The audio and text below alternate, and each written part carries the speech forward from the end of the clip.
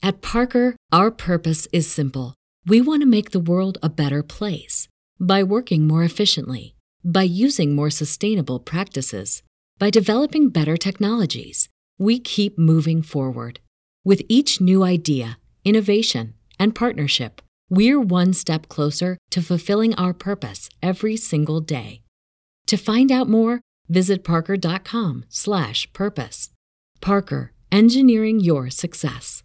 Cashback is not available on gas in New Jersey and Wisconsin. Hey, good morning. You're heading to the airport, right? Yep, thanks for checking. I like the car. How long have you been a rideshare driver? About 3 years now. I really enjoy it. Isn't it hard to make money these days with the price of gas being so high? Not for me. I use Upside, the free app that gives you cash back for every gallon of gas you buy. Wait a minute. Are you saying you actually get real money back when you get gas with the Upside app? Yep, I get real cash back every time I get gas. Does that actually add up to anything? I'll make around $200 to $300. Wow, that's serious extra cash. I'm downloading the Upside app now. Download the free Upside app now to earn real cash back every time you buy gas. Use promo code CAR for an extra 25 cents a gallon bonus on your first tank. You can cash out anytime right to your bank account, PayPal, or a gift card for Amazon and other brands. Just download the free Upside app and use promo code CAR for a 25 cents a gallon bonus on your first tank. That's code CAR. Here it comes again. Lunch. Will it be the same old, same old? Or are you ready to take a vacation from the ordinary with the new Jamaican Jerk Turkey Sub at Firehouse Subs? Freshly sliced smoked turkey breast, craveably sweet mustard sauce, and a hint of Caribbean seasoning. Just $5.55 for a medium. Save time. Order the new Jamaican Jerk Turkey Sub on the Firehouse Subs app. Firehouse Subs. Enjoy more subs. Save more lives. Participating locations. Limited time only, plus tax. Prices may vary for delivery. This podcast is a member of the Voices of Wrestling Podcasting Network. Visit voicesofwrestling.com to hear the rest of our great podcasts, as well as show reviews, columns, opinions, and updates across the world of wrestling.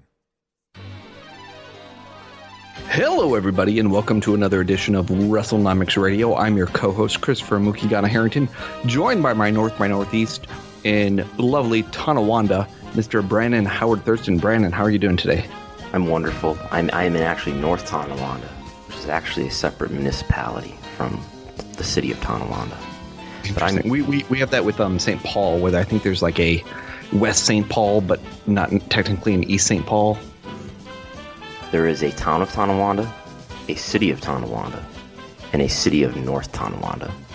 And I'm broadcasting to you live from a basement apartment in North Tonawanda right now.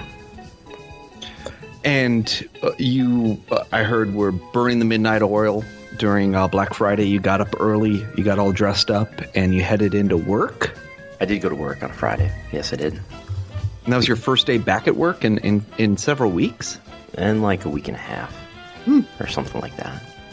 Yeah, because, the day where everybody else is off is the best day to go to work. Because why is that?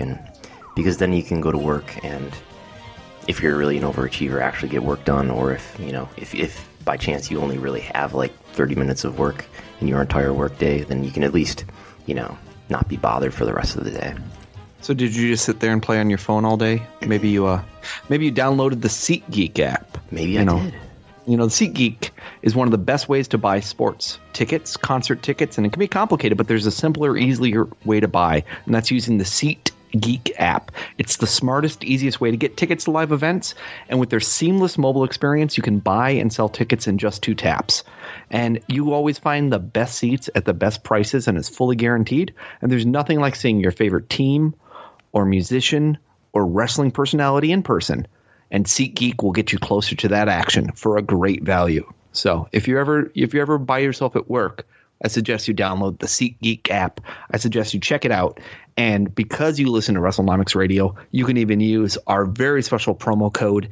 It is WE, almost like you're typing in WWE, but you drop the first W, and it's just WE.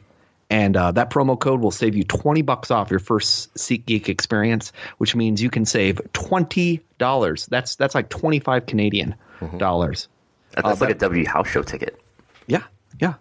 Let me see what it is in pounds today. $20 would be 15 pounds. You could save 15 pounds for those of you WrestleNomics listeners coming to the U.S. Maybe you want to get some WrestleMania tickets. I checked it out. You can find them on SeatGeek. and get some good tickets for the New Orleans show, WrestleMania 34. I will be there. Have you made a decision whether you're going or not? I have a ticket. I have a flight to New Orleans, but I haven't made any plans beyond that. I think between us, we've made complete plans for one person, but neither of us has both a flight, a hotel, and ticket all booked. Yes. But that's all right. It will work out. I mean, there's Greyhound buses if I really need it. Yeah. And this year, there's going to be less opportunities to go to WWE shows because they're going to cut back to 14 pay-per-views, down from the 16 that they did. There'll be fewer opportunities to go to pay-per-views, but there'll be more opportunities than ever to go to live events.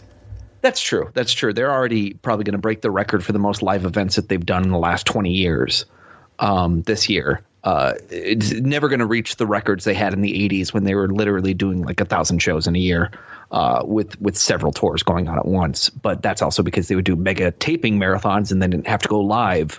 Did I say then ever? I don't know if you said ever.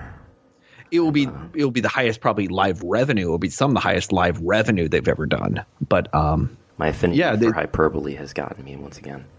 Well, but I mean, there's also those NXT specials. You're very right to point out that there's all those as well. So even though it's 14 shows, it's also 4 or 6 NXT big specials probably next year coming. Yep. So, and it looks like they're elevating Money in the Bank to be kind of the next big multi-brand show. Yep. And that'll be in this year. Will be in June 17th in Chicago. Money in the Bank. I think that's a smart choice on their part. If I were to think of like the most creative things that they've done in the last few years, last decade or so, the Money in the Bank is a great example of a gimmick that they put together and has been successful as branding for themselves. And we've seen other companies steal it and use it. And it makes a lot of sense. It's kind of like the Royal Rumble, where I think people really like the idea of the title shot comes down the line as a part of this match, and you know what the gimmick of the match is going to be. And it makes a lot more sense than even Hell in the Cell or TLC in a lot of ways for winning those matches.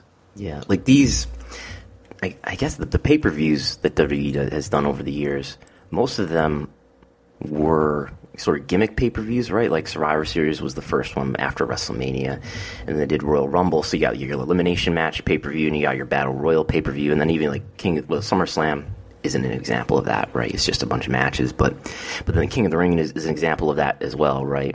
It was the tournament pay-per-view, because I think the idea for them was they didn't want to give away too many of the big matches that they were going to run on house shows, because probably the idea was, well, if I bought this match on pay-per-view, I saw this match on pay-per-view, why am I going to want to go see it on the live event? So they had to do some sort of unique, different, special show. But do you know why Vince didn't like King of the Ring?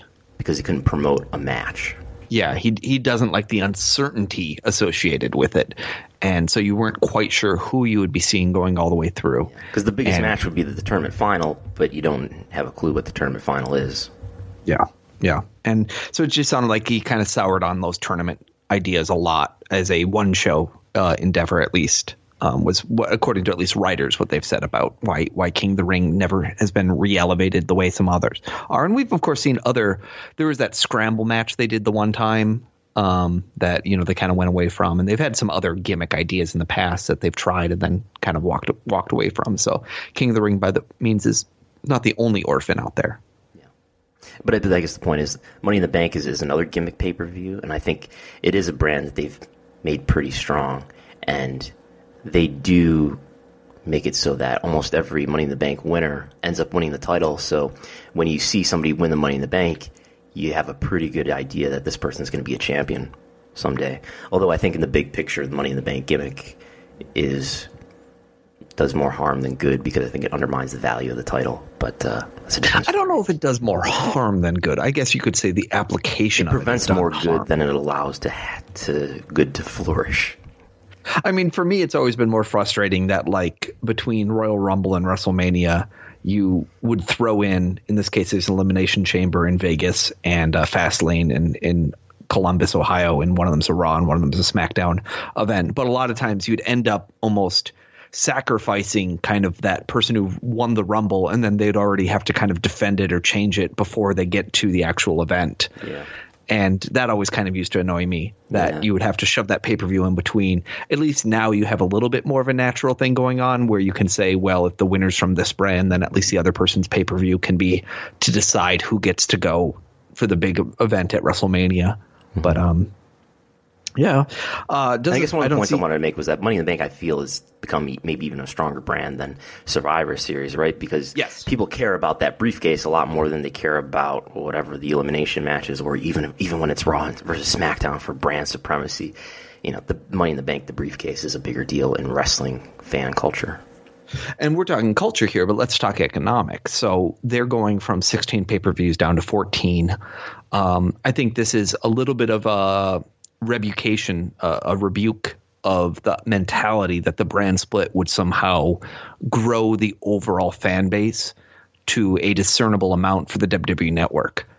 And what we're really seeing is it just costs them a lot more to run 2 live events. And especially in a time when some of these live events are struggling, even in TV tapings, to get big houses, or even pay-per-views to get big houses, it's not always such a guaranteed moneymaker for them to have to kind of pull it together and try to fight for the interest battle for everyone's eyeballs twice a month now. And so I'm not surprised to see them kind of scaling back a little bit. They've flirted with 16 in the past. When you go back to, I think it was 2006, if you look at the full year of 2006, they might have been able to hit it that year. But it's been a long time since, they kind of weaned down from that on purpose, because there really is kind of more of a natural cycle to say people like to see around 12 events a year. And then if you want to throw in 1 or 2 extra there, you can squeeze out 2 in May, 1 in May 6th for Backlash, 1 in May 27th for Payback. And then you can squeeze 2 in September, 1 for Extreme Rules on September 16th and 1 for Hell in the Cell on September 30th. But it feels much more natural for the builds if there's 3 to 4 weeks in between each of the events, for sure. Yeah. And I would think this is a decision that's influenced by whatever data they have in their analytics department about how the network is performing around these pay-per-views. This is information that we don't have access to. I would think that's informing them that, well, maybe 16 isn't really worth it, but maybe 14 is still worth it. Yeah. And I think at the same time, it's just about splitting it all up, where we know that we want to do at least 1 a month, and then we know that we want to give certain ones to each brand. And so it worked out this time that there's going to be 5, I think, Raw shows and 4 SmackDown shows. But it will be interesting to see how it all works in terms of whether that feels like the right amount. I remember when SmackDown was kind of launched as its own brand here the second time around, and they did all those things. They kind of inferred that they thought they were going to get a big bump in subscriptions. And that hasn't been true really in the slightest. We have seen some variability in the pay-per-view buys, as small as those numbers are. Year over year, there was pay-per-view buys were up this year for some of those big, Brock Lesnar matches. So there is some argument to be said that, yes, on a pay-per-view business, by having a brand split, having more pay-per-views, you could actually make a difference. But on a subscription basis, it just – that's like saying we're going to add, extra episodes of the Trailer Park Boys or something to your Netflix subscription. It doesn't mean that twice as many people show up and are going to start subscribing just because that's happening. And the pay-per-view buy numbers you're referring to, is this something from the most recent quarterly report, right? Yeah, that was something that was kind of in the 10Q, and they even called out mentioning that they were up on a large percentage of buys, and it was the same number of pay-per-views. Yeah, but they didn't tell us which pay-per-views sold how many buys, right? They just said, here's the buys for the quarter. It's up versus the same quarter last year. Yeah, it was up significantly, like 25%. So we don't know which pay-per-view was like, which pay-per-view performed the strongest, which is something they would have told us back in the pay-per-view only era. Yeah, I mean, I think we can infer that it was probably the SummerSlam and some of the other really big tentpole matches that they were doing at the time. They did SummerSlam, and they did Great Balls of Fire in that quarter with Joe and Lesnar, and the Reigns and Cena match was in that quarter as well, wasn't it? Yeah, so I mean, it stands to reason it was the Raw brand matches that were probably generating that extra interest. And Lesnar and Strowman, we should mention there too. Yeah, so I just think that it stands to reason that, but you're right. We don't know officially that it wasn't SmackDown exploding it, though I kind of feel like if SmackDown was exploding it, you'd see some other hints of it in some other line of information, television ratings or crowd reactions. Crowd reaction, merchandise sales, live event sales, the fact of which brand gets 5 pay-per-views next year instead of the other one. Yeah. There'd be a lot of little pieces of it. And I think anyone would be a fool to think that WWE isn't going to continue to use Raw as their main brand for the next year. to the point even that if someone gets super over on SmackDown, don't be surprised to see them move over to Raw, because we're going into a television renegotiation rights fees period here, where they really need to keep Raw as strong as possible. I think they've improved SmackDown as much as they can, but at this point they're lapping year over year numbers, and it's harder to, kind of always make it look like it's going up. And so Raw is going to be the brand that they're going to really need to sell, because that's the institution, right? So SmackDown's bounced around from night to night to night over the time, and depending on who wants to pay for it, I could see them moving SmackDown again. But Raw, I think they're going to firmly want to keep starting on Monday nights at 9 p.m., 8 p.m., whatever it's going to be, and probably for a 3-hour show. So I don't see that changing anytime soon. There's been some talk about other ideas. There was even a rumor that was going out there about WWE possibly negotiating with Facebook about a Facebook show of some sort. Do you know anything about that? Right, so Ryan Satin of Pro Wrestling Sheet reported that WWE is in talks to produce a weekly Facebook show that could start in January and could go live right after SmackDown. Of course, that would mean that it would take the place of 205 Live, which currently airs live after SmackDown on the WWE Network. And Ryan Satin says there's some talks about what the creative direction is going to be for such a Facebook show, and it could be Raw versus SmackDown battling for brand supremacy, or it could be mixed tag matches with a male and a female partner against another male and a female partner. And in fact, WWE trademarked the term mixed match challenge recently. Which to me, it's funny that people think of that as intergender matches, when I think of that as almost like martial arts. We're gonna do cruiserweight versus heavyweight style. Sounds like an Antonio Inoki match. Yeah, exactly. So mixed tag matches, by the way, are different from intergender matches, because that's true. In the mixed tag match, when say the male partner tags in the female partner on the other side of the ring must also enter. So there is never any man on woman or woman on woman or man on woman or woman on man violence. And then at least once in the old days, didn't they have it with like Torito and maybe Hornswoggle or someone else, so that they also had like a minis component to it as well? I don't know. That sounds plausible, though. Plausible, doesn't it? Yeah. We've seen WWE getting closer with Facebook in the last year and a half here. Of course, Triple H has been doing a lot of these, talkback sessions on Facebook Live after some of these shows, and we've seen a little bit of this, right? Even some NXT footage where they would like promote the school and say, here's the people training, and then they would show kind of like a Periscope Facebook Live type video. They've done that for the big tryouts too. Yeah. So, I mean, we've seen them getting closer, and obviously this is an example of them kind of taking those eyeballs that they were able to agglomerate in that process and then looking like they might want to apply it. I don't know if there's an appetite for a weekly wrestling show. I do think there's a larger appetite for a weekly wrestling show on Facebook than there is for 205 Live, but that's just me. I guess the idea with the Facebook Live show is that you can project this to the masses, because by God, half the world's on Facebook. And W Network, not so much. Yeah. And, there's all these special ad buys coming from an undisclosed Eastern European country that are willing to make sure that Rusev wins more often, things like that. That could be helpful. Yeah. If we're going to, do a conspiracy to help somebody, Rusev would be the one to help. He'd be the one to help. He is one of the most underutilized wrestlers, in many years. We're talking about TV deals here, and the big one, kind of the big news that was both headline news for the Wrestling Observer, but if you went a couple days back, what it really came from was the Sports Business Daily, which was an article behind a paywall, and then Awful Announcing, I know, did a good recap of the article, and then Dave kind of wrote his piece on it. So we've seen lots of variations of the same information being kind of filtered through different people, but it was basically all about the UFC TV deal and what it is that they signed originally, where is it going, and what might change. And the first part is it was a 7-year deal with Fox, and it ends next year. It was worth an average, they said, of $120 million a year, but it had an escalation in it so that by the final year it'd be worth $160 million. That is, of course, a decent amount of money, but not a ton of money, even by WWE standards, right? What do you think WWE's deal's worth today? Can you remember that number? 150, I think it says down here. For the U.S., you mean the U.S. deal? 100. Yeah, that's just the U.S. alone deal. And it says then WWE will make around 180 million from its NBC deal in 2017.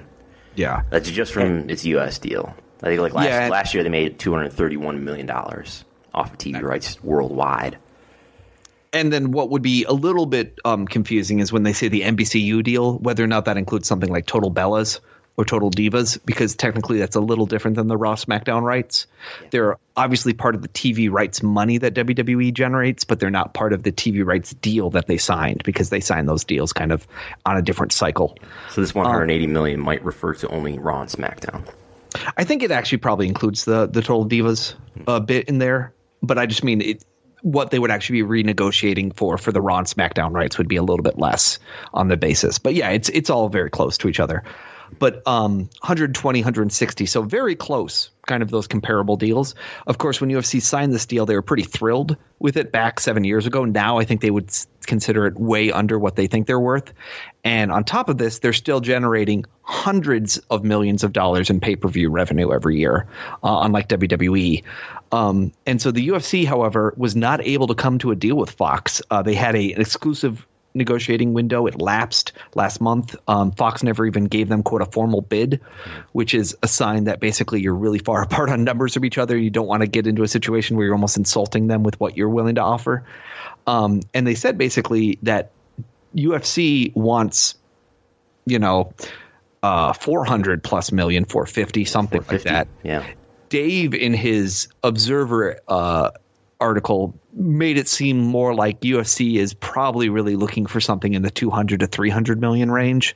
They'd be over the moon at 400 plus. They would be very happy with 300 plus, and they would only settle for 200 plus. So they're highballing here with 450. Yes, that essentially the knowledge of, hey, we sold your television, we sold your company on the idea that you're going to get this huge multiplier on rights that was maybe valued at 400 plus million, but realistically they understand that probably the marketplace where it sits today, the 200 million is much closer to what people are going to throw out there. And they said even Fox might offer something around 200 million. To UFC. And so it will be very interesting because, of course, there's other companies in the mix. There's CBS, there's ESPN, there's NBC Sports, there's Turner Sports. And so UFC, shows them all the numbers, all the stuff, tries to sell them on the idea that they're exploding right now. It's intriguing to imagine how the cards are going to fall, because UFC is going to sign and finish their deal probably before WWE is going to sign and finish their deal, which means it seems unlikely to me, at least, that it would be the same vendor going for both of them. Would you agree? Yeah, I don't think we're going to see WWE and UFC on the same network.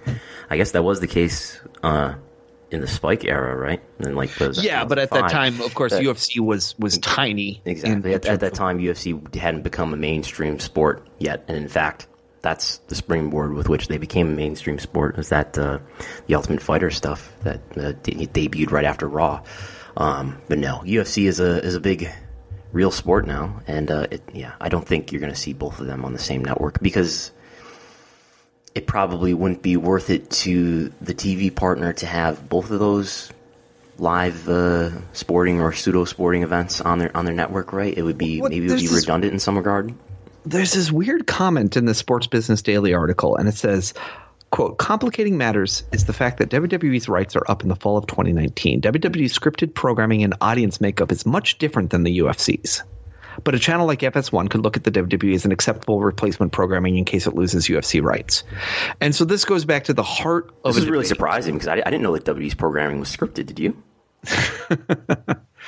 But it goes back to this very heart of a debate about whether or not UFC and WWE share the same base of people, whether they did and it diverged, and whether today they share the same base of people. Because I do think that there's some argument to be made that a lot of the fans that maybe were kind of co-branded 2006 through 2011, they have really gone in two different directions, and that they're not overlapping. A lot of these UFC people are not going to know the WWE stars, and a lot of the WWE stars are not going to know the UFC stars outside of maybe a Conor McGregor and outside of a Brock Lesnar. Yeah. So there is, I think, a lot of divergence there. But I would disagree that the makeup is completely different. They're both attracting older male audiences. And if anything, it depends on what year's demographics you're looking at for UFC, because UFC has seen a dramatic age increase over the last decade here, as they have not necessarily captured a larger audience as much as their audience has continued to age with them. So these demographic groups, so the makeup of the audiences for WWE and for UFC are pretty similar. Maybe they don't have the same fans, but there's similarities in the audience makeups, right? I believe there are. I think there's differences maybe in household income, which is one thing they've looked at. There's certainly differences in advertiser willingness to, advertise. That was going to be my next question. So if these audiences are actually quite similar, how come the impression that I'm under, why is it that UFC is so better able to sell advertising than WWE is? Well, I think Fox has been better able at convincing people that they're getting a live sports, investment. I think, you could say there's some about the credibility of the product. Yeah, I think for sure it's easier to sell a mixed martial arts that is being established as legitimate competition versus professional wrestling entertainment. But I always go. Factor do you think it is that WWE routinely insults the intelligence of its fans, at least in my opinion, and they do things like toilet humor, and the storylines don't seem to have a lot of continuity or even a good moral center? How much does that matter? Less than it probably. I think it matters less than you probably do. Yeah. I think we would be on different ends of the spectrum there in terms of whether that's actually the thing that's holding back the impediment to them getting good ad rates. Because so much of their ad rates are driven by, can USA Network sell their slate of programming to advertisers ahead of time and bundle them together on all their different demographics and diversity initiatives to kind of sell those advertisers across all their channels and their platforms. And I don't know if Fox is necessarily better at it than them. I think UFC's been UFC was much more successful early on about getting, big beer sponsors, big car sponsors, the big ticket stuff than WWE, as WWE's been exploding in the last couple of years. And they've talked a lot about their successes of doing that. And so I think more and more this is a corporate initiative, and it's less and less about the actual creative environment behind the scenes. But I think to them, it's the same as selling advertising on the Jersey Shore shows or whatever else is out there, Alabama or Florida-Bama or whatever they call it now. Reality shows where, you're just selling towards whatever demographic you're getting, though I'm sure that's a much younger demographic than the ones that are watching wrestling today. I just think it's really interesting, that kind of counterplay of, would Fox go for WWE heavy if they lost UFC, because it might not be that extreme for them to have to pay that much more, and it might really help them fill some big holes in their schedule. But the flip of it would be, a lot of sports stations consider it anathema for them to swallow the pill of WWE professional wrestling wholeheartedly, and putting wrestling in between other live sporting events, whether that would drive them up a wall or not. Right. Like, do the executives or do even the viewers want to see fake pro wrestling alongside legitimate sports? Well, and the other problem was the spike effect, which was in some ways what Viacom discovered is that wrestling fans were really good at tuning in for stuff, but they weren't necessarily interested in carrying over to other programming.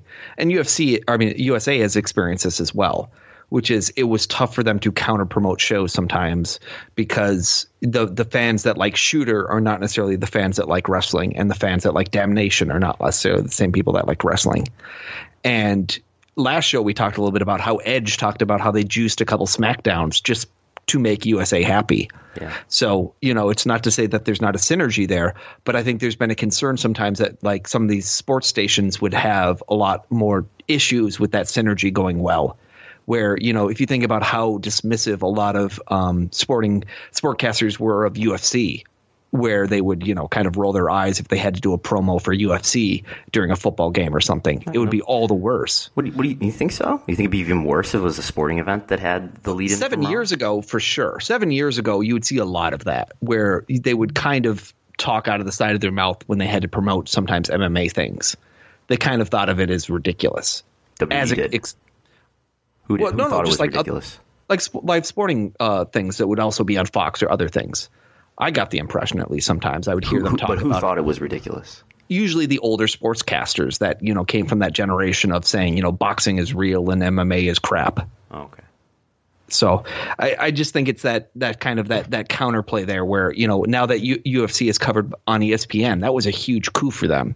That when ESPN didn't used to cover, UFC live results, and now they do. And so we've seen a fundamental sea change in the appreciation, the understanding, and the acceptance of mixed martial arts as an American, sporting event. Like, people don't describe it as a blood sport or human cockfighting anymore. Right.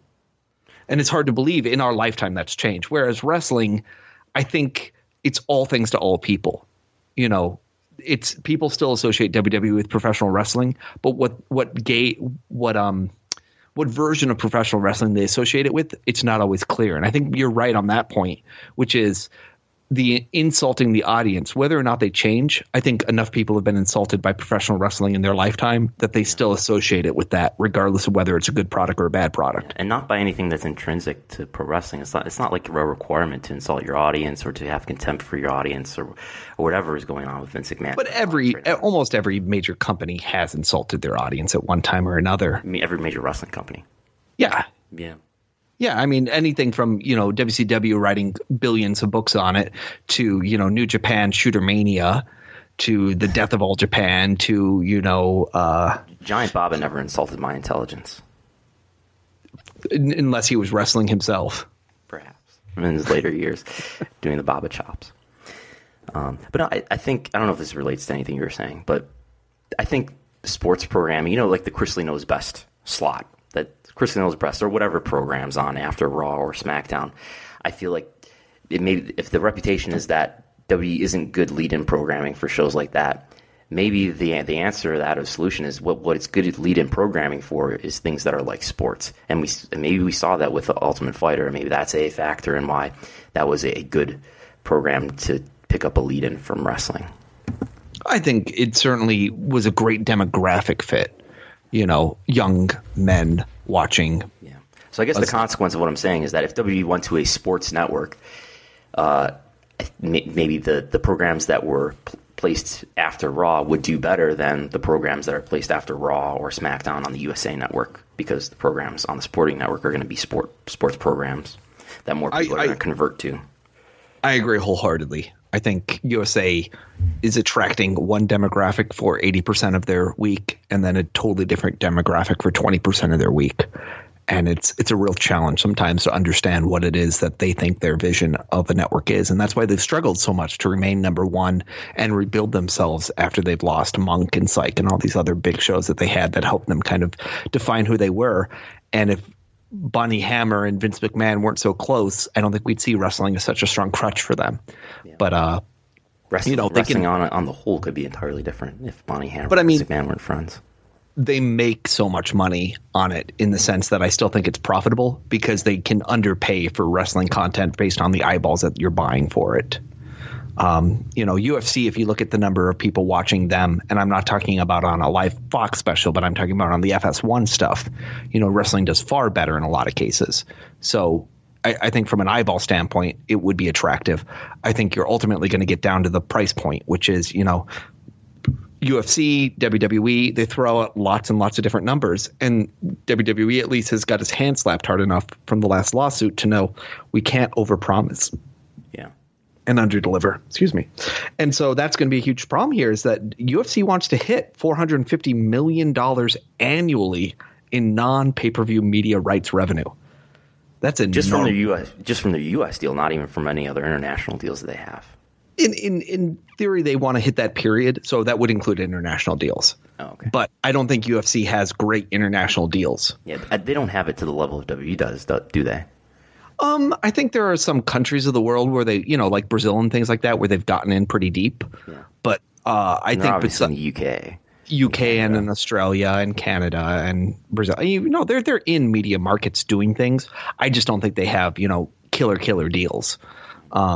So that's an enormous hike that they're getting right now, 120 million average going up to 450. You're talking a huge multiplier, but that's why they try to get themselves valued that high. And one thing we know about WME IMG is that they are television rights negotiators. Hell, Ari Emanuel is the negotiator for WWE in these television renegotiation rights, which tells you a couple things. Because one thing about that is that last time around, it was Michelle Wilson and George Barrios that were the negotiator leads. And this year, now they kind of outsourced that. I think that says a lot. Yeah. Well, Ari Emanuel is Vince McMahon's agent too, isn't he? Yes. Like there's always the joke that WME represents Vince McMahon. Mm-hmm. And he's been represented for, 20 years here this way. So this is not something new, as much as sometimes we portray this as this fight between the two. At the same time, I don't see synergy. People have asked before, are they going to do a dual deal where it's UFC and WWE together? No, they're not. There's a pretty strict firewall. There's different timings. There's different interests. There's different everything between those two deals right now.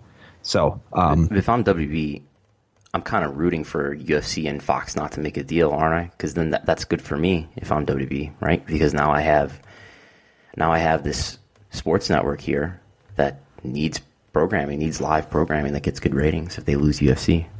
Yeah, but we also know what their floor is, right? We basically hear from them that they are willing to spend $200 million, and that's it. And WWE needs to get a much better deal than $200 million to impress their shareholders.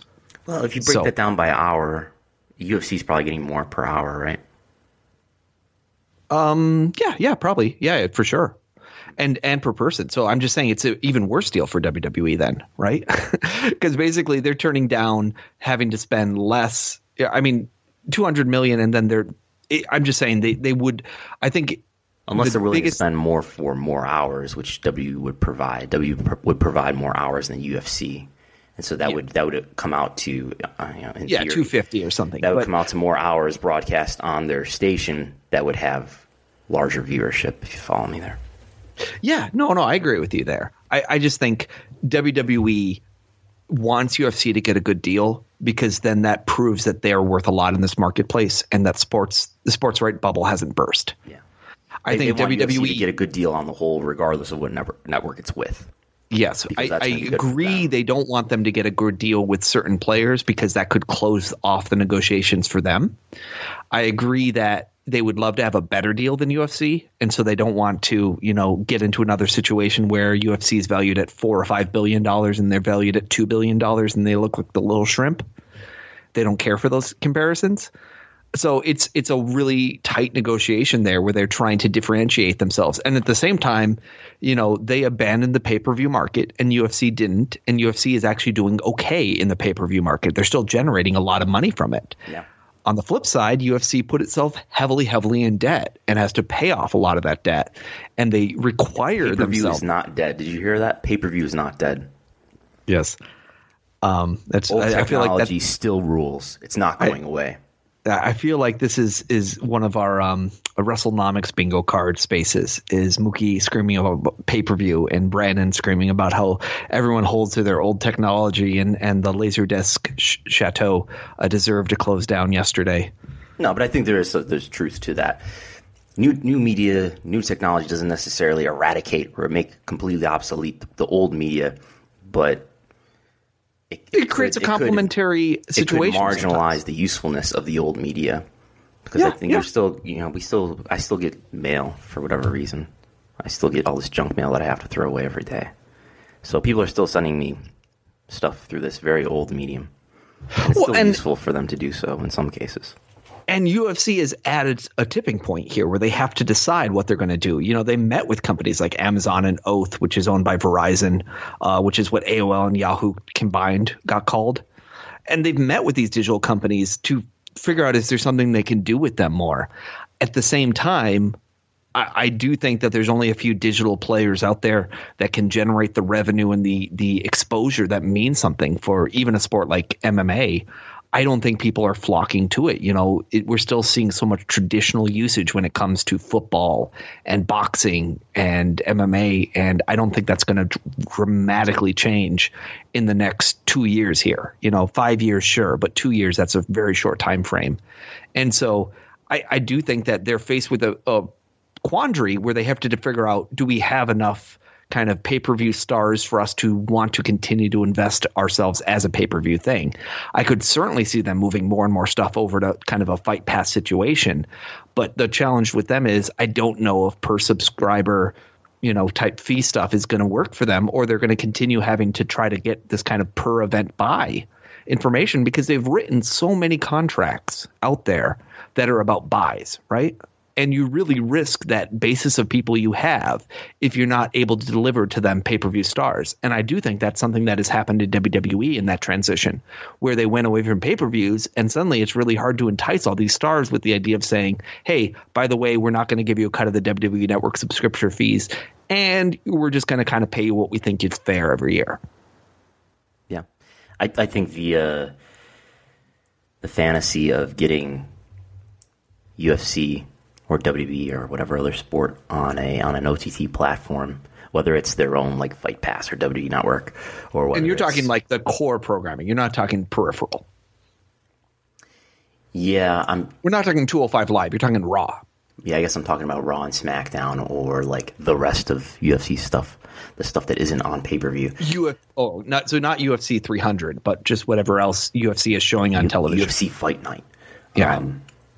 No, I think you still need that gateway that only the bundle, the cable networks can provide, because they have a greater access to casual viewers, I guess. And there's too much money still in TV rights. As long as people are still subscribing at the rates that they are subscribing to their cable or satellite providers, there's still going to be money in there. And it's a partnership. It's something where I think the brands themselves see it as, if we contribute to the degradation of this platform, we're hurting our market value, because I don't think they feel they can get as much money in that digital world, the OTT world right now. And so if they just contribute to destroying Fox, that does them no good, because then, no one's winning and you're making less money. So to grow the pie right now, they still see it as, let's stay here on this pay TV window bundle. And even for that, Fox is more than a pay TV window bundle, because it's on network television quite a lot. And I think that's a key element too, is that WWE gets very little network exposure by NBC. They get lots of exposure by USA.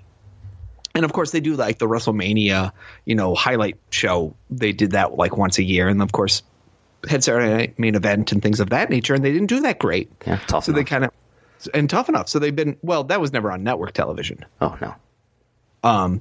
But just my point being that UFC has benefited a lot from kind of mainstream.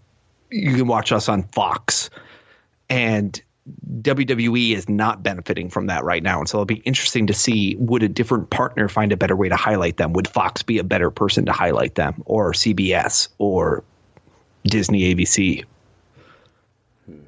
Yeah, it makes me wonder, like, you're talking about like with the destruction of Fox or whatever. Like if television, I don't think this is going to happen, but if television, maybe I think this could happen though. Maybe television becomes more marginalized in people's lives and in culture, and that the people who still watch traditional television just become older and older and older and older. And I don't know if that gets replaced, if that empty space gets replaced by something. Maybe it's. Do we have movie theaters? We do have movie theaters. Do people go to movie theaters as often anymore? No, but we still figured out ways to make money off of them. Yeah. But I'm just saying, like, what does that do to culture and businesses? Like, can we still create new fans? Is there some other gateway? Maybe is there some other gateway that people are using, especially like kids are using, to get interested in things like wrestling today that maybe we don't pay enough attention to? Well, I mean, video game is a huge thing, right? Like action figures, and I think YouTube too. Oh, YouTube. I mean, it's all about the YouTube. But I do think it ends up being the pipe that you're arguing over. Is just, what is the pipe? How do people get access to the pipe? And what do they find on the pipe? And the pipe can be your smartphone. The pipe could be your internet connection. The pipe could be your laptop at work. Yeah. I do think a lot of things have to transform. Sometimes I feel like everyone says my 10-year-old only watches YouTube, television's dead.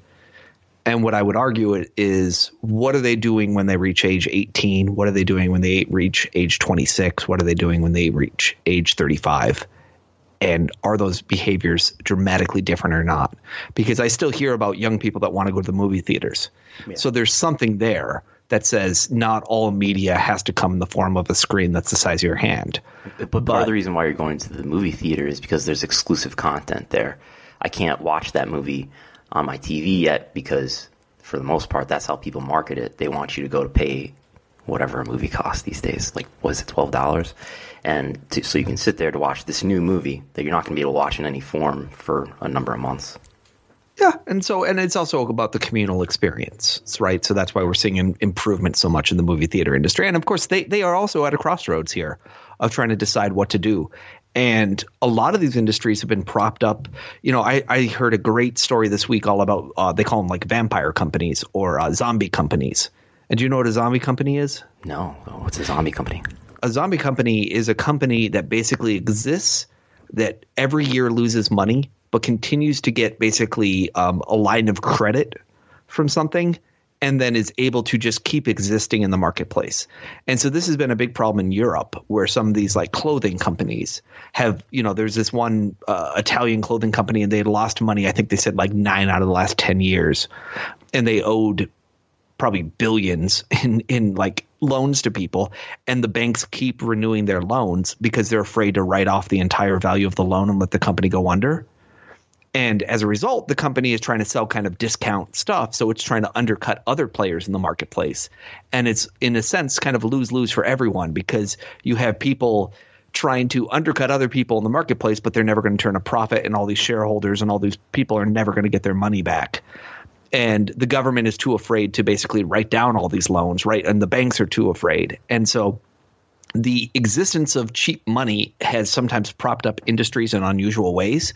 And we've even seen this with entertainment, because there was a period of time when the Chinese were very nervous about what was going to happen with their money. And so Chinese investment got huge all around the world until it kind of like a faucet got turned off a couple months ago.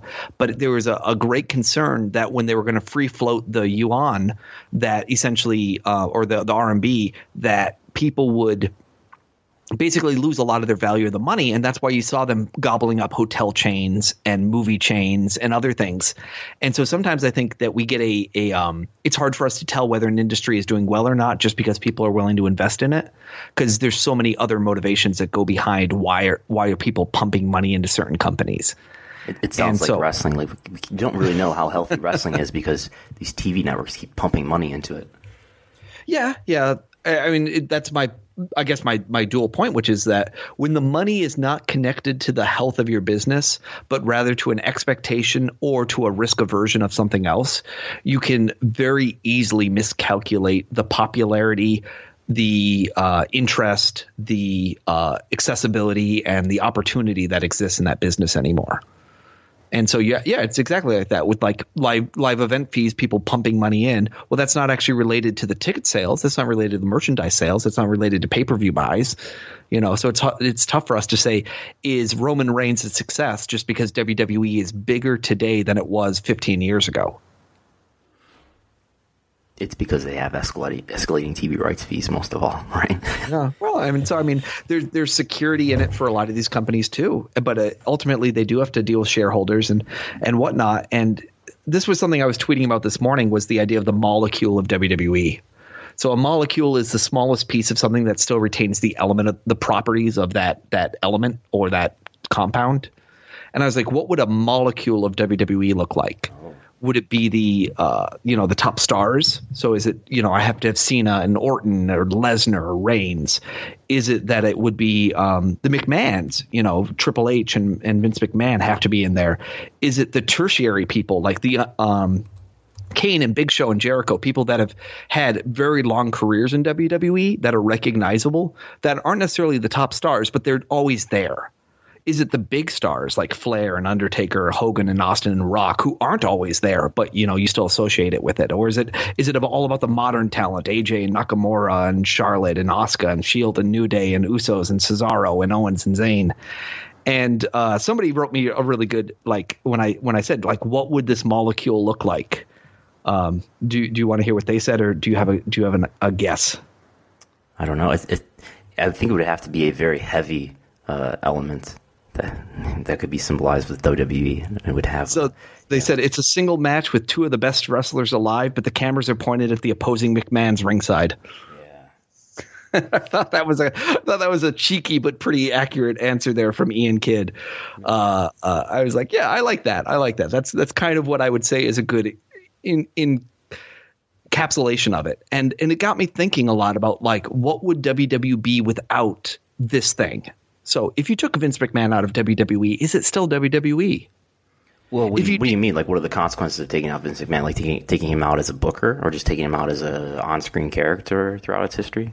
I'm just trying to decide what is the smallest amount that makes it still WWE. So, like, if you did John Cena and then 7 NXT talents on a show, is that still a WWE house show? It's less of a WWE house show. But is it? Still, I think it's still enough. I think it's still enough where, like, Cena has so much of that brand halo around him. But, like, there's other people that I'd be like, you can't just put Harper and Rowan on a show and make it a WWE show. You'd have to add a lot of other peripheral WWE talent. Fandango and everyone would have to be on that show. Yeah, well, I think a show with, say, a house show with Cena and a bunch of NXT guys is a house show that draws less than a house show with Cena and a bunch of main roster people. But I'm even trying to get to beyond just drawing. What is WWE? What is it when we distill it? And is it just the television show? Is it Raw, SmackDown, WrestleMania, SummerSlam? Is that what makes it WWE? And regardless of who's on that card, that's still WWE. Because what's the threshold for? What's the qualifier for being WWE? Is it a molecule of it, man? A molecule. But is it like, okay, the majority of the audience or the majority of a audience or a general audience will say, yeah, I recognize that as WWE, or like, what's the threshold? Well, it's a good question. I'm not sure. Or is there some objective standard for being WWE that one can qualify or not qualify for? Well, I'm just trying to think more and more about what it would be a new version of WWE as we do these TV deals. Because what if we get to the point when we talk about, WWE owned by a different company, not owned by the McMahon family, or not predominantly owned by the McMahon family, but still booked by Vince? Is WWE the story of the McMahons and a top babyface fighting a top heel? Is that the story? Or is it the memories we associate with WWE's from all the years and connecting that story? So it's The Undertaker because he connects us to when we were younger and we saw him or Hogan or someone else, or Austin or Rock for this modern generation. Is it the actual in-wing product? Is it the production of it? That was Bix's article this week, right, in Deadspin, where he talked about WWE's production should be the strongest asset, but it keeps ruining shows. I don't know what your thoughts were on that piece he wrote. Did you get a chance to read it? I did. I think I agree with pretty much everything he's saying there. I find WWE very hard to watch, especially compared to other wrestling products currently, because the camera does change so much. Like I can't focus, and it's very different from watching wrestling from any other era or watching even older WWE, because like the camera just doesn't stay still, and I can't take in what's happening. I can't see the moves really well. There's that video creator who does a Patreon that we contributed to, who does all those New Japan videos, and he has one about New Japan's production style, which I thought was just really smart and really interesting. He talks about like how New Japan uses camera angles, and like one of the points he makes is that they use wide shots a lot so that you can see the action. And obviously that's something that WWE doesn't want to do. Like WWE's, and I know the point Bix made is that this is kind of influenced by the legacy of the WWF style, which was, in the 80s, I guess, when Vince took over, or even, in the mid 80s when it was starting to get really popular and going national, that the wrestling style wasn't very good, I guess. There was what Bix calls a house style that, is, I think the reputation of old WWF is like it's just burly guys, not doing stuff that's that interesting to each other, and I think Vince wanted to do a lot of camera angle switches and do a lot of production stuff to protect moves from looking fake, But yeah, and so maybe the molecule of WWE is WWE production. If I could finish that point, though, but then the obvious problem today is that the wrestling style has changed a great deal, and they have, performers who are more than capable, for the most part, at least they have many of them, who are more than capable of, putting on a match where you don't need that, but yet they continue to do it. And they're almost, I think it's kind of interesting to imagine what this NXT generation will come up to be, of people that are being trained for the process of what it's like to be on WWE television. And so is it going to create cookie cutter type promos and entrances and wrestling styles? Or are we still going to see, unique differences in how people are presenting themselves? And or are they not going to be able to? Is it going to look too similar? And I always think that is one of the biggest issues with WWE wrestling, is that you don't feel like hour 1 and hour 2 and hour 3 were done by different people. And so sometimes the way a television show can really define itself is that it's shot in a different way, or it tells a story in a different way that you feel like, oh, this episode stood out from this episode because it's not so cookie cutter. And with WWE, I sometimes feel like it's 3 hours of cookie cutter. Yeah. That said, football games are going to be shot very similarly and produced very similarly, and hockey games are and whatnot. So, maybe that's the live sports versus creative entertainment element. The impression I get, though, is when people produce when TV networks produce football events, for example, I don't feel that the people producing them are hold the sport itself in contempt. And I feel that that's what WWE production tells me, is that the people who are producing the show are sort of resentful of the fact that they have to produce wrestling. And this is Vince McMahon's vision, is that he doesn't just do wrestling, he does entertainment. And they kind of wish that they were doing something more than wrestling. They kind of wish they want to push this thing that they're doing off as some bigger, grander entertainment, rather than just loving pro wrestling and trying to get people to appreciate it for what it is. I hear what you're saying. I do think sometimes we project onto production people our emotions about this thing in such a way that, if I show you a series of random images, your brain creates a story about them. And depending on the music I use underneath, I can make you hate it or love it or feel happy.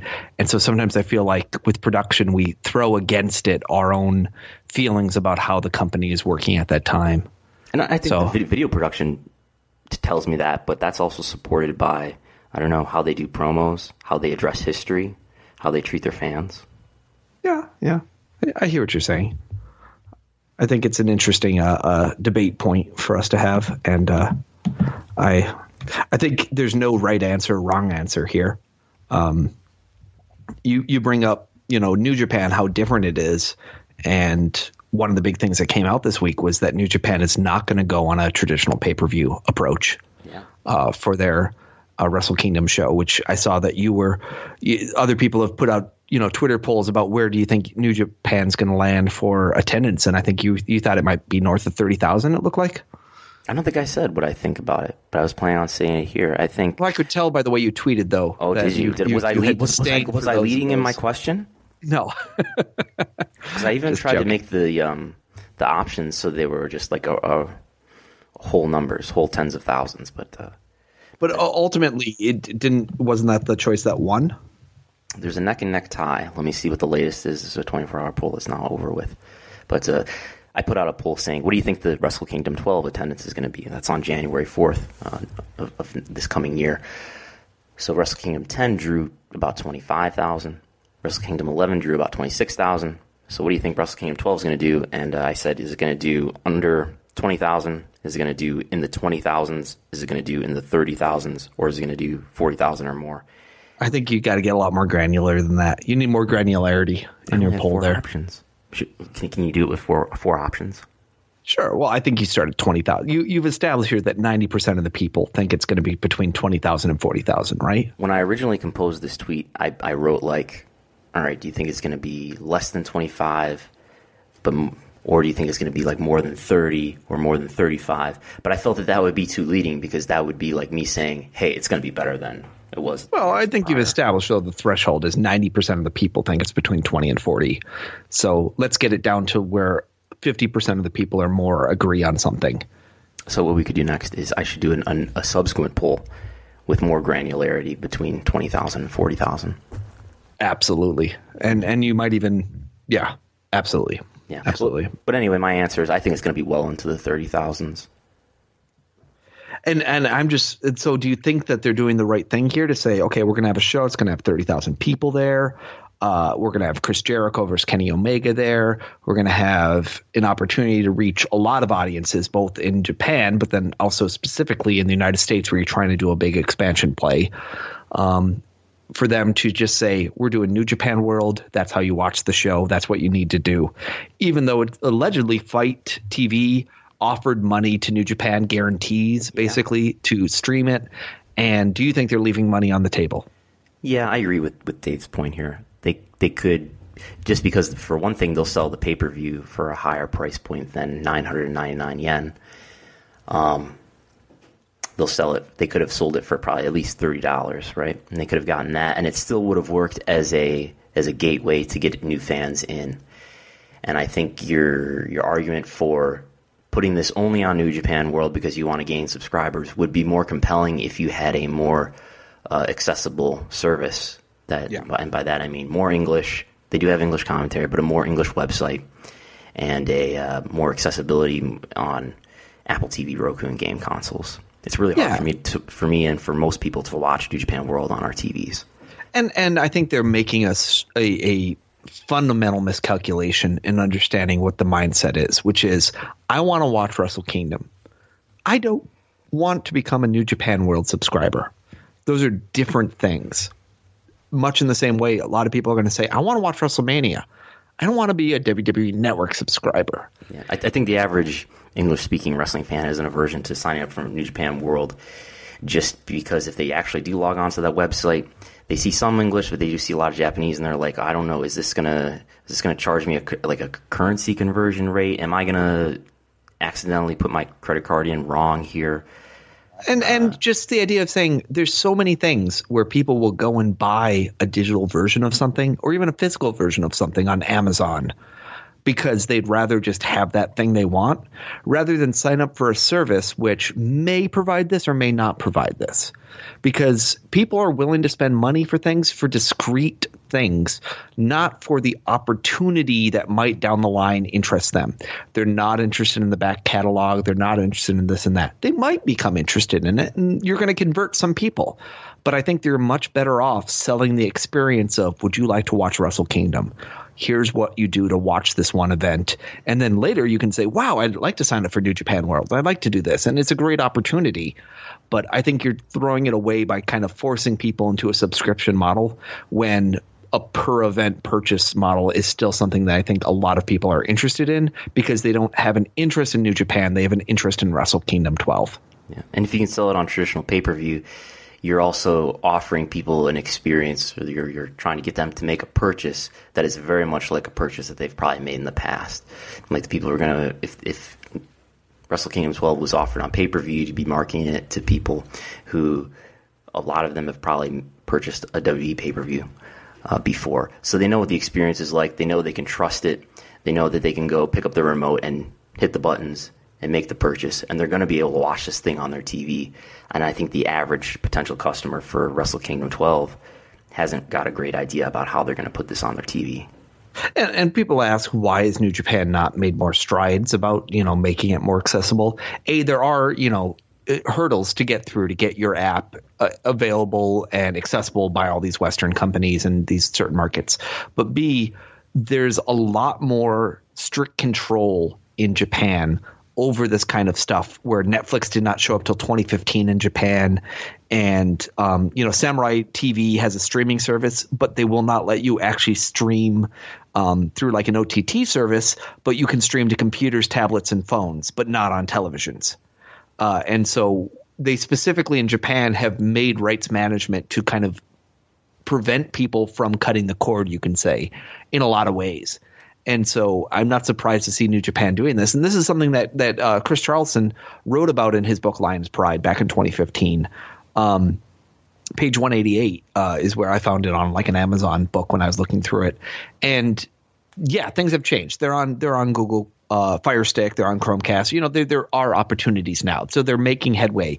But I tweeted this on Thanksgiving, and I still fundamentally believe it, which is I think the Japanese mentality of approaching the U.S. marketplace when it comes to media is going to be their biggest impediment. is that you have to approach the U.S. media with a U.S. media mindset, much in the same way you have to promote Japan with a Japanese media mindset. They're very different places. And New Japan has found that it's risk aversion. They always bring too little merchandise. They still book kind of a half U.S., half Japanese show. And it's like people want the experience from New Japan. They want the full thing. But New Japan's got to find a way to give people that entry point that makes sense and is the right way of doing it. Yeah, I think on the whole in the LA shows, they did a good job. The Billy Gunn and Tanahashi match shouldn't have happened. But other than that, I think they've done all right. People were skeptical about Cody early on, but I think he's done all right. He's done a good job. And no,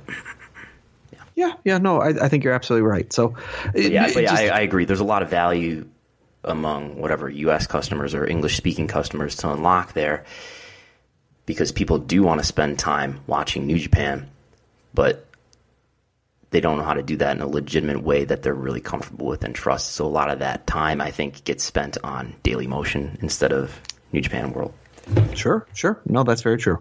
That's where I go to watch my New Japan is usually Daily Motion.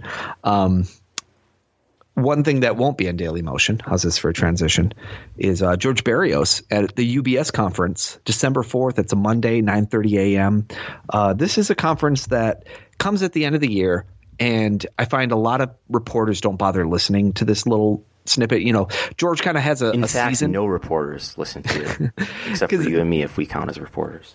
Yeah, like George has a season. He does a lot of these media events right around WrestleMania, and then it goes dead. And then December, he does this UBS conference.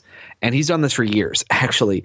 And there's been some really big news in this conference in the past, and very few people ever seem to notice it. And so, as you pointed out, last year, you and I listened to it days later. Like, I was just like, guys, anyone listen to this? It was like 5 days later, each of us listened to it. And then we're like, wow, do you realize that he mentions here that they are doing business with, what did he say, ICW and... Yeah. I remember the moment I was driving on the thruway to training, and I was listening to it through my phone, through my car. And all of a sudden George Barrios says, "Oh yeah, we just made deals with ICW in Progress." And I was like, "Whoa, my ears just perked." Yeah, and as we've said many times, George is not the type of guy who's plugged into the wrestling scene such that he's going to accidentally say ICW when he really means NXT. So it will be fun. It will be a good show. I do recommend people listen to it.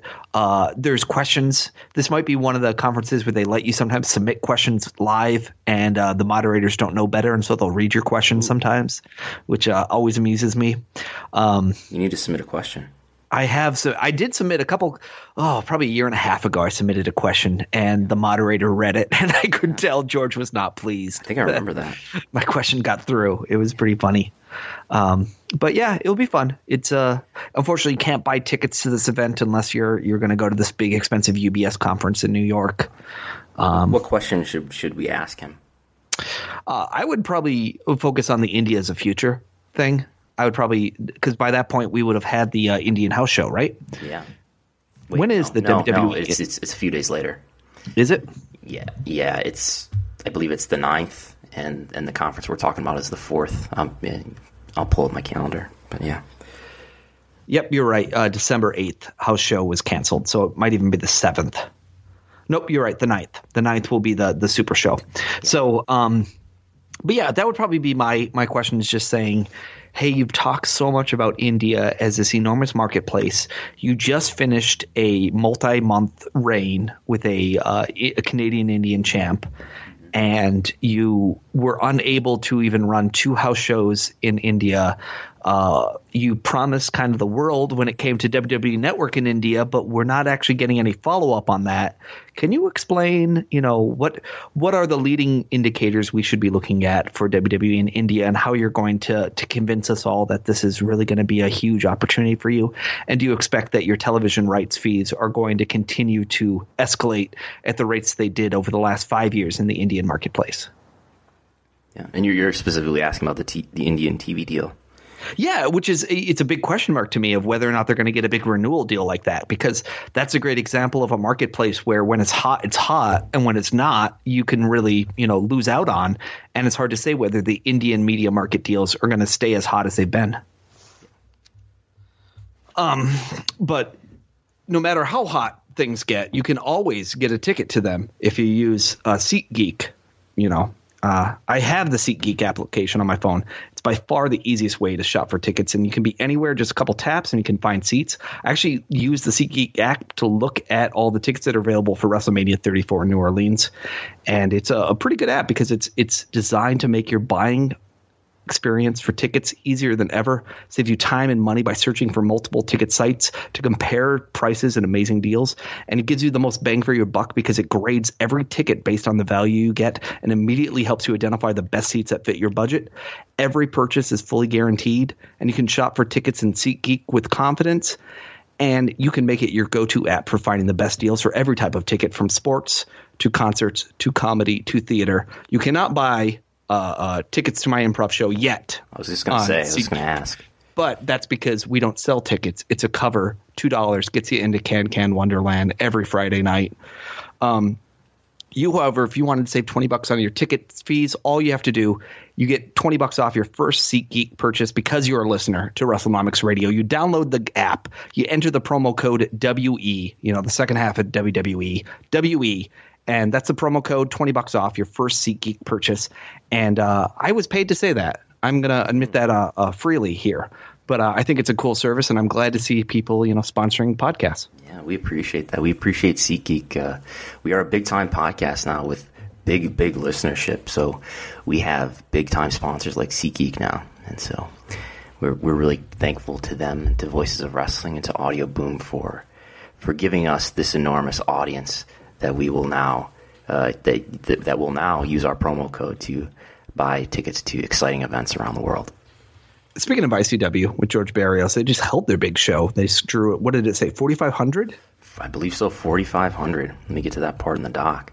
Compared to about 4,000 in 2015 and almost 6,100 in 2016. But still, 4,500 is one of the biggest shows in Europe that you're going to get for a wrestling show that's not labeled WWE. Yeah, I mean, like, outside of the big promotions in Japan and besides WWE, this is maybe the biggest. Somebody can correct me, right? There'll be some Bud Ashleys here maybe, and is anybody besides WWE and New Japan, DDT, and maybe All Japan and Big Japan at Sumo Hall, is anybody else going to draw a crowd as big as this? Dragon Gate. Oh, besides Dragon Gate, I'm talking about the big CMLL. CMLL, yeah, AAA. Yeah, they'll do well, but I mean, there's not a lot. There's not a lot. So this is another example of a one time a year they can hit a big market. And hey, NXT in San Antonio only did probably 1,400. ROH was quote sold out. I don't know whether that was more or less. Did you ever get a count on that? No, that's all I found in the Observer. There wasn't a results section, I believe, in the most recent episode. And you just said it's sold out. And Starrcade in Thanksgiving, though, you want to talk about drawing big. WWE doing that Thanksgiving Starrcade show on Saturday. So I guess it wasn't Thanksgiving weekend. But I've heard every number on the wrestling boards from under 8,000 to more than 12,000 there. But they said it was pretty well attended. That's so really definitely good for a house show, though. Really good for a Saturday house show, for sure. And making it a special show definitely helped them a lot of that marketplace. I was very sad to see that the Club versus Rock and Roll Express did not happen the way they kind of – no, they teased it, on they teased it on Twitter. But in the end, I don't think the Club was even on the show. And Rock and Roll Express just came out, did a promo, and danced with New Day. Really? Yeah, so I thought that would be really cool, was kind of, like the opportunity to see Rock and Roll Express wrestling on a WWE house show. Yeah. And pretty clearly the Club would be willing to do a job for them, and that'd be a pretty fun match. I did see that Arn Anderson gave Dolph Ziggler a spine buster. Did you see that? I haven't seen the clip of it, but I read that he was the outside enforcer in that match. And I guess Goldust came out in the Goldust it's the natural Dustin Rhodes suit, and then took it off, and then I guess the natural theme song started to play, and he took it off, and he had the Dustin Rhodes stuff on. Yeah, and there's a really good video of he does an interview afterwards talking about Dusty and talking about the Starrcade tradition. I thought it was really good. And they had Rick there with Charlotte, and it's a big event. So I like the fact that they're getting creative in some of this house show planning, and it goes to prove that you can find traditions that you can earmark to make something more valuable. And it also gives me hope for that tour that's going to start, on Christmas Day and go through New Year's, that this might have some good ticket sales for them. Yeah. But again, you got here anywhere from under 8,000 for the Starrcade show to 12,000. But either way, even if it's only 8,000, the average attendance for like a U.S. or Canadian house show is about 4,000 or so. Yeah. Maybe 4,500. So this is like double what they might have done. This is like what Raw would draw normally. Yeah. And I think it's like, NXT has an analog to this Starrcade show, where I think NXT is like WWE's response to indie wrestling, because they saw WrestleCade or whoever it is that does a big Thanksgiving show in that area. Exactly. Like I think WWE sees that they had all these indies piggybacking off of the WrestleMania weekends and thought, well, why aren't we doing something that there's a demand here? Why aren't we capitalizing on this demand more? And I think it's the same thing in this case. There's what you said, it's WrestleCade, or it's whatever convention or whatever annual tradition they do in the Carolinas. I'm sure somebody knows better about, where they have basically this reunion of NWA talent. And WWE owns all those trademarks, and they can certainly make deals with all those wrestlers, so why not? Yeah, and I mean, if you look at how many people they have signed legend deals with, there's a lot of talent they have out there that they could leverage for these kind of regional talent meetings to make it a bigger star thing. And so I would love it if they did more. I wonder, are they going to be able to repeat this? I don't know, because I guess NWA has it was the last legacy to die, I guess, right? I guess maybe they could do something like this in Philadelphia, like have an ECW reunion show every year or something like that. I think we've already seen TNA and everyone else beat that to death. Well, as a house show. Don't be like, it's not a one-night stand pay-per-view, but maybe they could do, maybe it's not, maybe it is done to death too much right now. Maybe it'll take a decade or two, but what other traditions are there out there that they could rehash? Maybe we'll see an FCW member show from, what was it, Tampa, where they used to have their school. So only a couple other quick ones. Legal update, the CTE lawsuit. Remember we talked about the in-camera affidavits, and we're saying how they filed it? Well, WWE is actually questioning whether or not they followed the judge's order and actually filed all those in-camera affidavits in their response to the second amended complaint. They had 3 big complaints, and the first one was they don't think they complied with the order. The second one was they said that it fails to correct some of the what do they call it? The defects that were previously in the lawsuit. And then the third one was that they tried to add Mr. Fuji to the lawsuit. And they're saying that they couldn't just basically throw him in the middle of the lawsuit without explaining that why he was being added to this lawsuit post-mortem. So there was actually questions on that, because you and I had talked about, I guess they had done it. And no, apparently WWE was also listening to this podcast and said, ha-ha, and decided to file. No, of course they filed. No, we know George is listening. He's listening. Yes. He's listening in his big office right now on the top floor in Stanford. The one person I do hope is listening is the Freedom of Information people at U.S. Citizenship and Immigration Services, because they still owe me some stuff. Yeah. They said my request was put into a tier, and then you have to wait so many weeks for it to be done. So I filed it back in July, and they said it normally takes 120 days. Well, 120 days is like last week, and I looked it up this morning, and I'm still like request 80 out of 500. And what's funny is some of the other requests I did that same day, I already got one of them. I got a response on another one of them saying they will never give it to me.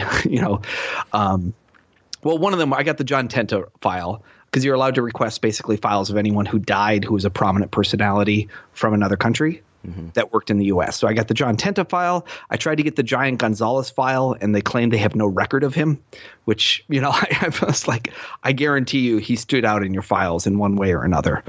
And then I've been waiting for files on Test and Ludwig Borga now. So. Maybe when George was shredding the files, doing that cleanup one day, he accidentally shredded some active files.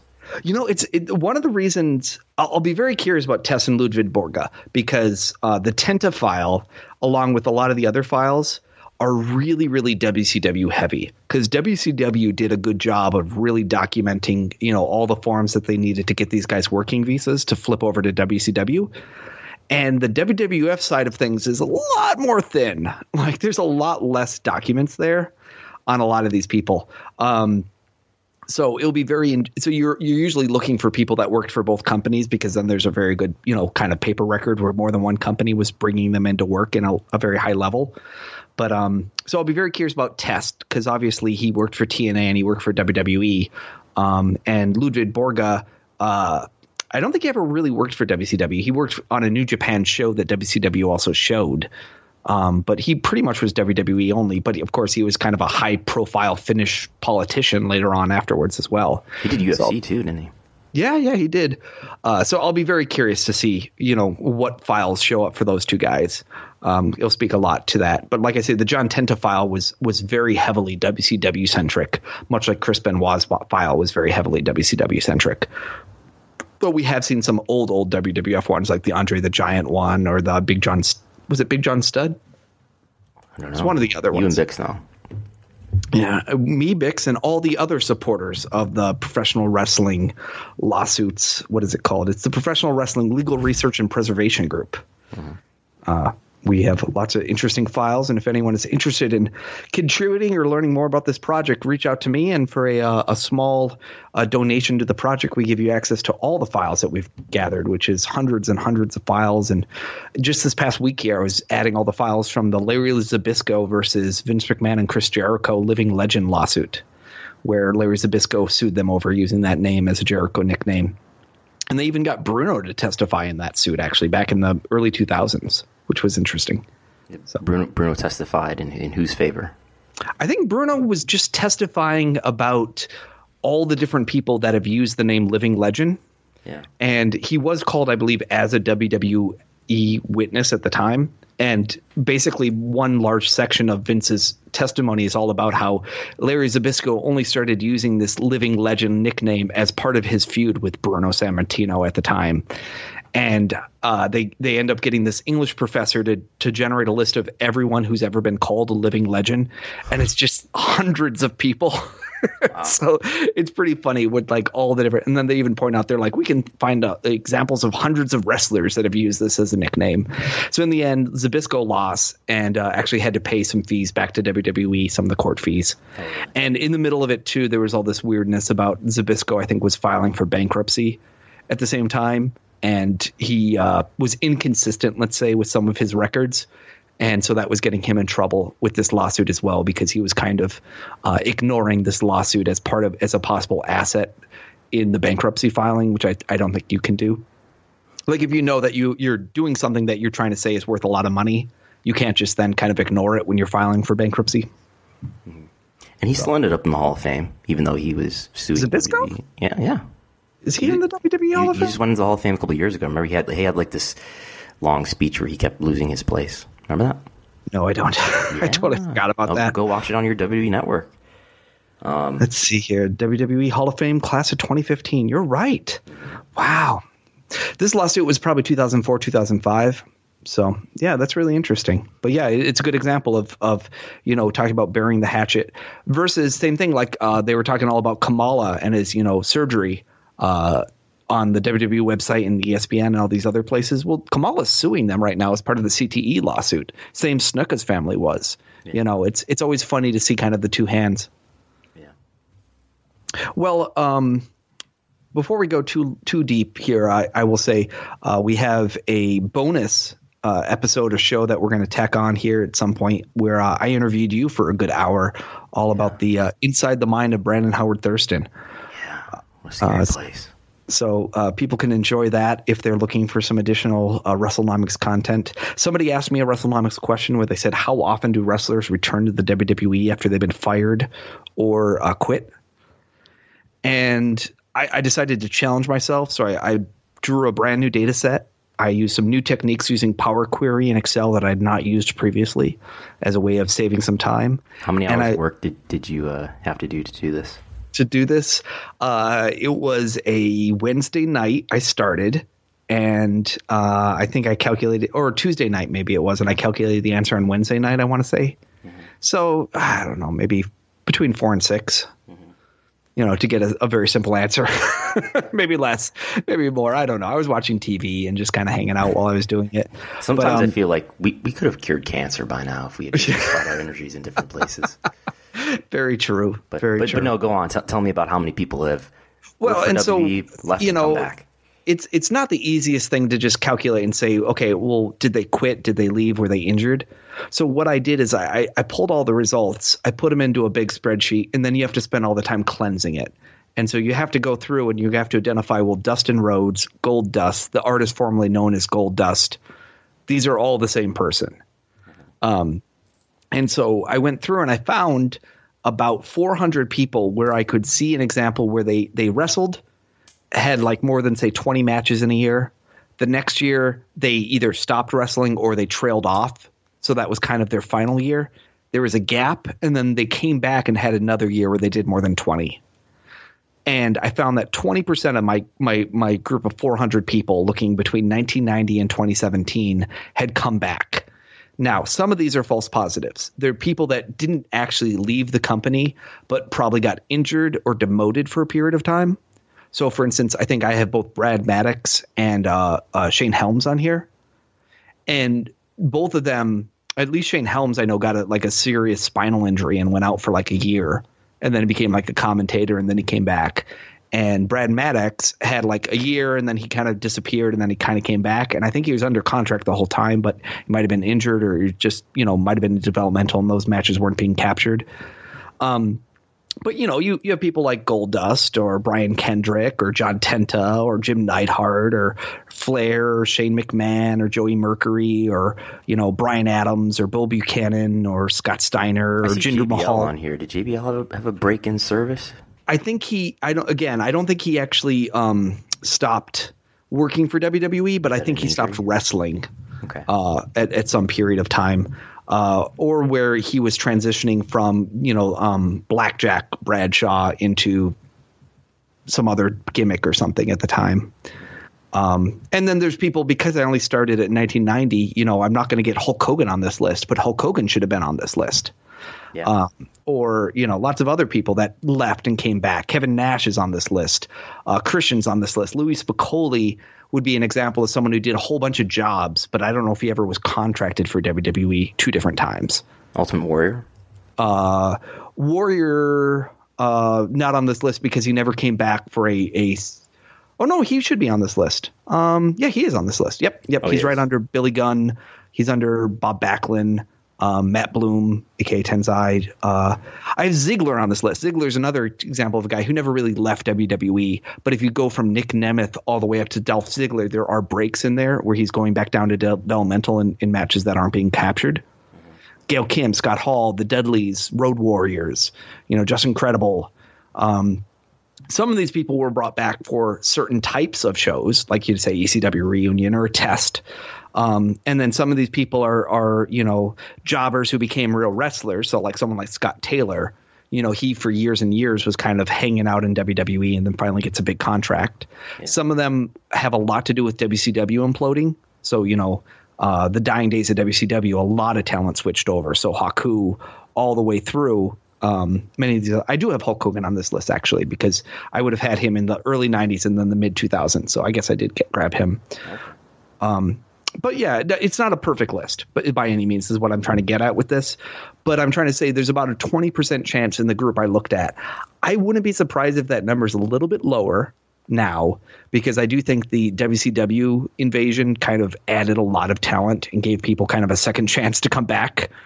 That said, I do think 1 in 5 sounds about right, where a lot of the younger talent, I probably don't have Ty Dillinger on here, but Ty Dillinger's a guy that, came up as, Garrison Spears. Gavin Spears, yeah. And then left and came back. And he didn't do enough as Gavin Spears for me to capture him in this list because I was looking mainly at main roster stuff. But he was there. And there's guys that are, like if Lance Archer ever comes back, he would be on here in theory. But most of these people, you leave and you're done. But there's a lot of developmental talent. And as soon as I put this list out, someone contacted me and said, hey, I think some names are going to be added to your list pretty soon. People just kind of hinting that, hey, they knew other developmental talent that had been previously cut that are coming back. So, it can happen. So it'll be very interesting. But my answer was about 1 in 5 right now. So will we see Emma back in WWE? It could happen. I do think if I look at this list, it is very male centric. You know, Maria would be one of the few examples of a woman, or Gail Kim, that has left and come back and really had a very big difference there. You have Maurice on here too. Yeah, Maurice would be probably the other big example. And with her, you know, she just left to have a child, and she might never be back for all we know, just on the TV show. So Luna Vachon also on here. Yeah, Luna is someone who bounced around a lot. Same with the Harris brothers, of course. You know, they're always. Should Sable be on here? She should. If I had all her data captured in the right way, I'm sure she would. She would be. Again, it has to do a lot with, you have to have a year, trail off, have a break, and come back. So if for instance you were here Maybe a lot, she had a really low match count that doesn't make her appear on here. Yes, and if you, for instance, worked from January to March, then you left and you came back and you worked November to December of the next year, they would look like they're consecutive years the way I was counting this. I wasn't doing it month over month. So if you worked in consecutive years for the Fed but had a break in between, that wouldn't have been captured in this study. So just an interesting little side note. And if anybody's a Patreon supporter, you can go to patreon.com/WrestleNomics, right? Just /WrestleNomics? Yes. Yes. And you can see the document. You can see all the information behind this. And I have some spreadsheets I've been updating actually in the WrestleNomics drive on the Google Drive. Under Harrington WrestleNomics, I've been updating all my data set. Ooh. So other people can poke around in there. Yeah. Ooh, you need to check that out. Yeah, I update lots of stuff on that WrestleNomics drive that no one ever knows about. I just kind of silently upload it there. And you don't even tell me. No, I don't ever mention it. I just do. I'm going to have to check it out. Yeah, that's the excitement. All right, well, that ends our issue of WrestleNomics this week. Today is November 26, 2017. I was your co-host, Christopher Harrington. You can find me on Twitter at Mookie Ghana. You can email me at WrestleNomics@gmail.com. You can support me by coming out to Can Wonderland in St. Paul and seeing Jester's Comedy Improv any Friday night at 7 p.m. And you can always give us feedback about the show at WrestleNomics or at Mookie Ghana or at Brandon Thurston. Brandon, what are your plugs? Well, if you dare to continue to listen to this show, you're probably going to hear me talk about my life in wrestling for like almost an hour and a half with Mookie here. But yeah, you can follow me at Brandon Thurston. You can follow my wrestling Twitter at Farmer_Thurston. You can follow my wrestling school at Graps Anonymous or grapsanonymous.com. And I don't know, I'm going to be wrestling on December 10th in Hamilton, Ontario for CPW, Wrestling the Super Smash Brothers. And I'm doing a Christmas show here in Buffalo at Riverworks, which is a part wrestling show, part Every Time I Die concert. And then I'll be back for ESW on January 20th here in the city of North Tonawanda. And if you are listening to Brandon talk about his career in wrestling, be sure to log on to SeatGeek and just look at the tickets available so that you can book them for either WrestleMania, Royal Rumble, any of the other 14 pay-per-views coming this year. And this way, in case Brandon does get called up, you can make sure you have those front row tickets. And those tickets will be $20 cheaper when you use the promo code WE. There you have it. WrestleNomics Radio can only be heard on the Voices of Wrestling Network. We thank the gentlemen over at Voices of Wrestling for promoting and tolerating our show. Bye-bye. Hello, everybody. Welcome to another edition of WrestleNomics Radio. I'm your co-host, Christopher Mookie Ghana Harrington, joined by my North by Northeast by Mr. Brandon Howard Thurston. Brandon, how are you doing today? I'm wonderful. I've got some lidocaine here with me today. I wrestled last night for Empire State Wrestling here locally in the Buffalo, Niagara Falls area. And I was in a street fight, and there were tables, and there were Singapore canes, and there were even thumbtacks involved. Where does one purchase a Singapore cane? I don't know. We just have one at the wrestling school. Sure, it's not like a tiki torch that someone has just like deconstructed. It could be. Especially this Singapore cane may have especially been that. I don't know, but it was short, and like, you know, the shorter the Singapore cane is, the less it gives. And I wrestled Mikey Evernight, by the way, who's a guy who's really involved in the wrestling school that I'm a part of. And so, were you successful? Did you? I was defeat successful. him? I won. I defeated him. I gave him an exploder off the top rope onto thumbtacks, and I pinned him No, One, onto two, three. thumbtacks? Yes, onto thumbtacks. You're taking thumbtack bumps in Tonawanda? Well, he did. Yeah. Lord. Have you taken a thumbtack bump? No. So it's a superplex type thing. Like, it was an exploder off the top. So I didn't. He got thumbtacks in his back, and like I didn't really land in them as much. So I did get scrapes. I have a couple scrapes on me, but nothing bad. And what was his response after the match of taking thumbtacks out of his back? He was all right. He was cool with it. He was fine. I assume he wrestles with a singlet or a shirt or something. So no, we were both shirtless for it. Shirtless. I came to the ring wearing a shirt, just to try to give that impression. Like, I'm not gonna, because I'm very. I've had like a couple gimmick matches here and there, in my life, and I've never really had one. I guess I never had one that was as hardcore as this one. So I tried to like keep the shirt on. Like, I'm not gonna do this hardcore shit. I'm here to wrestle, and I had him like, beat me up and take it off and everything, and yeah. Shouldn't it have been like a farmer's market fight instead of a street fight to go with your farmer gimmick? I don't have a farmer gimmick. I thought you were a farmer, Brandon Thurston. Do you know who Farmer Burns is? Yeah, you're like a stretcher farmer is what you mean, not a farmer. Right. No. But I thought maybe if you had like all GMO free suplexes or something. Oh, that's a good idea. Yeah. Maybe organic leg locks, and yeah, that's a good idea. I had a notion this morning that I might just derail the entire show and spend an hour and a half interviewing Brandon about the psychology of why he is a professional wrestler. We could do that. Well, I was curious. How many years would you say you've been wrestling now?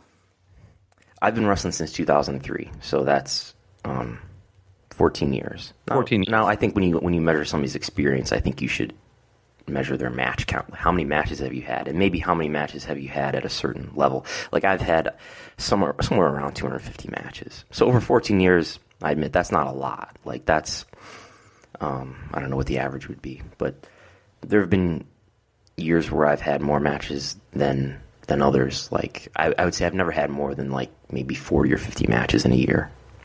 Well, it's comparable to my improv experience in some ways, because I started what I call professionally doing improv in 2003, because that's when I started working for a semi-professional company and getting paid for it and whatnot, and doing it in a big theater space.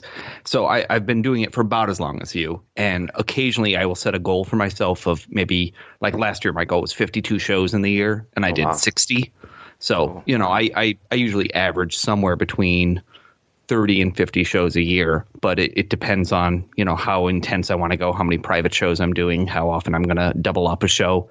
Like, coming up in a couple weeks here, we're going to start doing 7 p.m. shows and then 9 p.m. shows. So, it's an hour and a half followed by another hour and a half. So depending on if you count that as 2 dates or 1 date, for me, I count that as 2 shows. So, that you can get up quickly when you do that. Also helps to own your own company, because then you can book yourself. Then you can book yourself. That's right. That's an old trick still being used today in wrestling. Yeah. Well, I was going to say, so who paid for these tables for you? Did the Fed pay for them, or since you're a co-owner of the Fed, did it essentially come out of your own pocket? I am not a co-owner of any promotion. Oh, but, okay. They had a table. ESW had a table, that we just used. They had a table, and then now they it's obtained behind a table you. They obtained a table at some point in prior history, and then we used it last night. And during this entire battle, was there any point when you thought this is not a good idea? Because you mentioned today, you're like, I gotta go get some icy hot, as you put it, on the WrestleNomics credit card, and I'm taking the WrestleNomics limo down to the 7-Eleven to pick up some lidocaine. Yeah, thank you for that, by the way.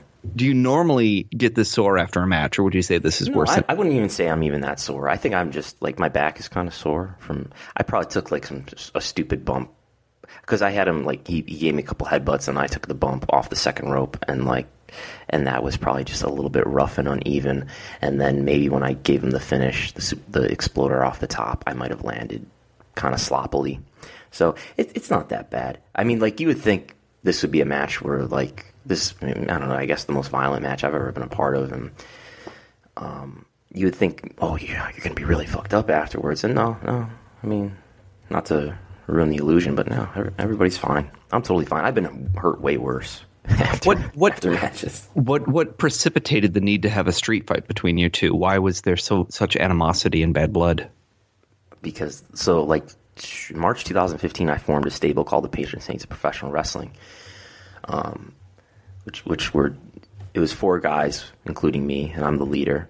And Mikey Evernight was one of them, one of the guys that I brought into the stable.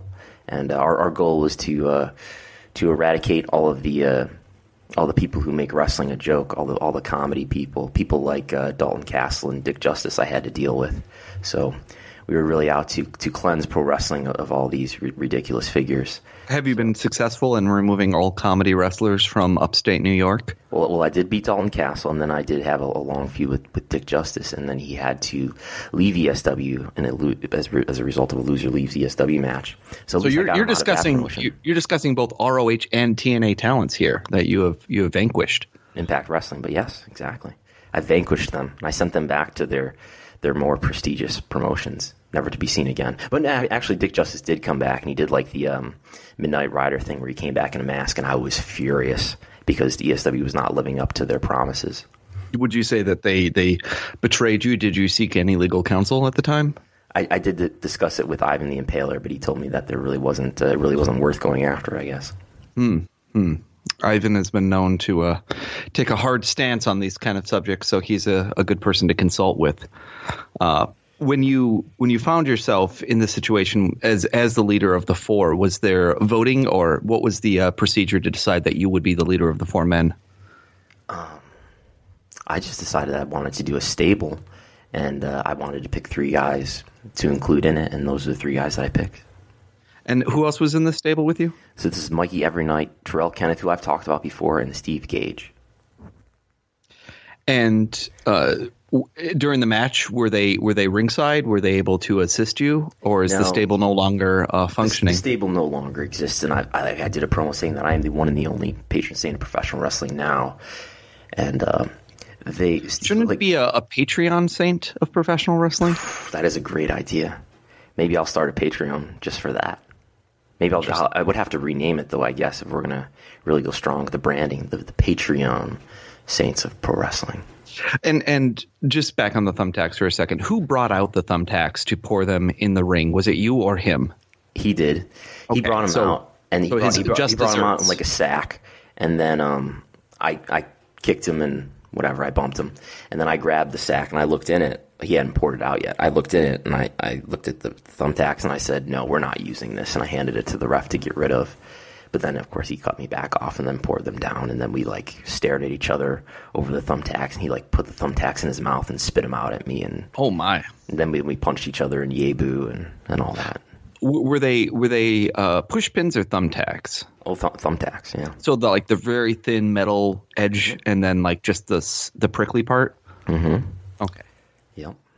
When I was in Germany back in 97, I want to say, I spent a couple weeks there on an exchange trip, and I asked one of the Germans there for the longest word they could think of in German, because, German's famous for, combining different words.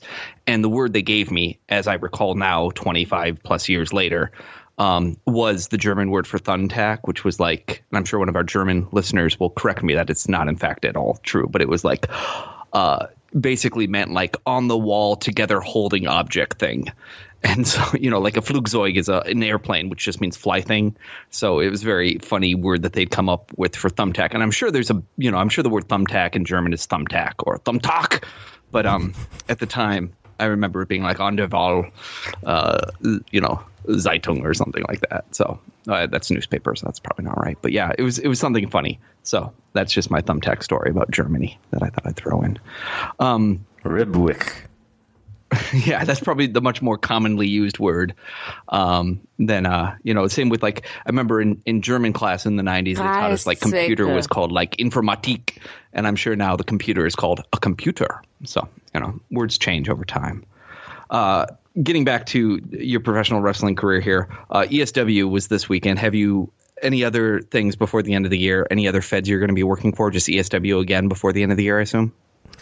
ESW doesn't run again until January 20th. And by the way, we had a good draw, too, 550 probably. 550? Yeah. We usually run at this one fire hall venue called St. John's Fire Hall, and instead we ran this one at a slightly bigger fire hall called Frontier Fire Hall, and yeah, you can fit a little bit more in there. And it was pretty packed. I believe they were selling standing room. Wow, was that because the trainees battle royale required 10 apiece, or exactly? Or what do you think? That always helps when you book like 15 locals and have them sell tickets. That definitely helps. Was there a battle royal? Yes. There was, yes, exactly. There was a 15-man battle royal that included, like, I think 14 locals. So, yeah. But, no, you bring up a good point here about the 550, because there was a time where I would read all about all these different feds in the U.S., and they would talk about how much they're drawing. And I'd be like, you realize upstate New York oftentimes will have 2 or 3 different feds drawing several hundred people, sometimes up to over 1,000 for a really big show, without even, really big names a lot of the time. And no one ever talks about it. What TCW would those be? Oh, back in the days, Upstate used to do okay sometimes, and some other. Upstate was booking names. They were booking like Abyss and stuff at the.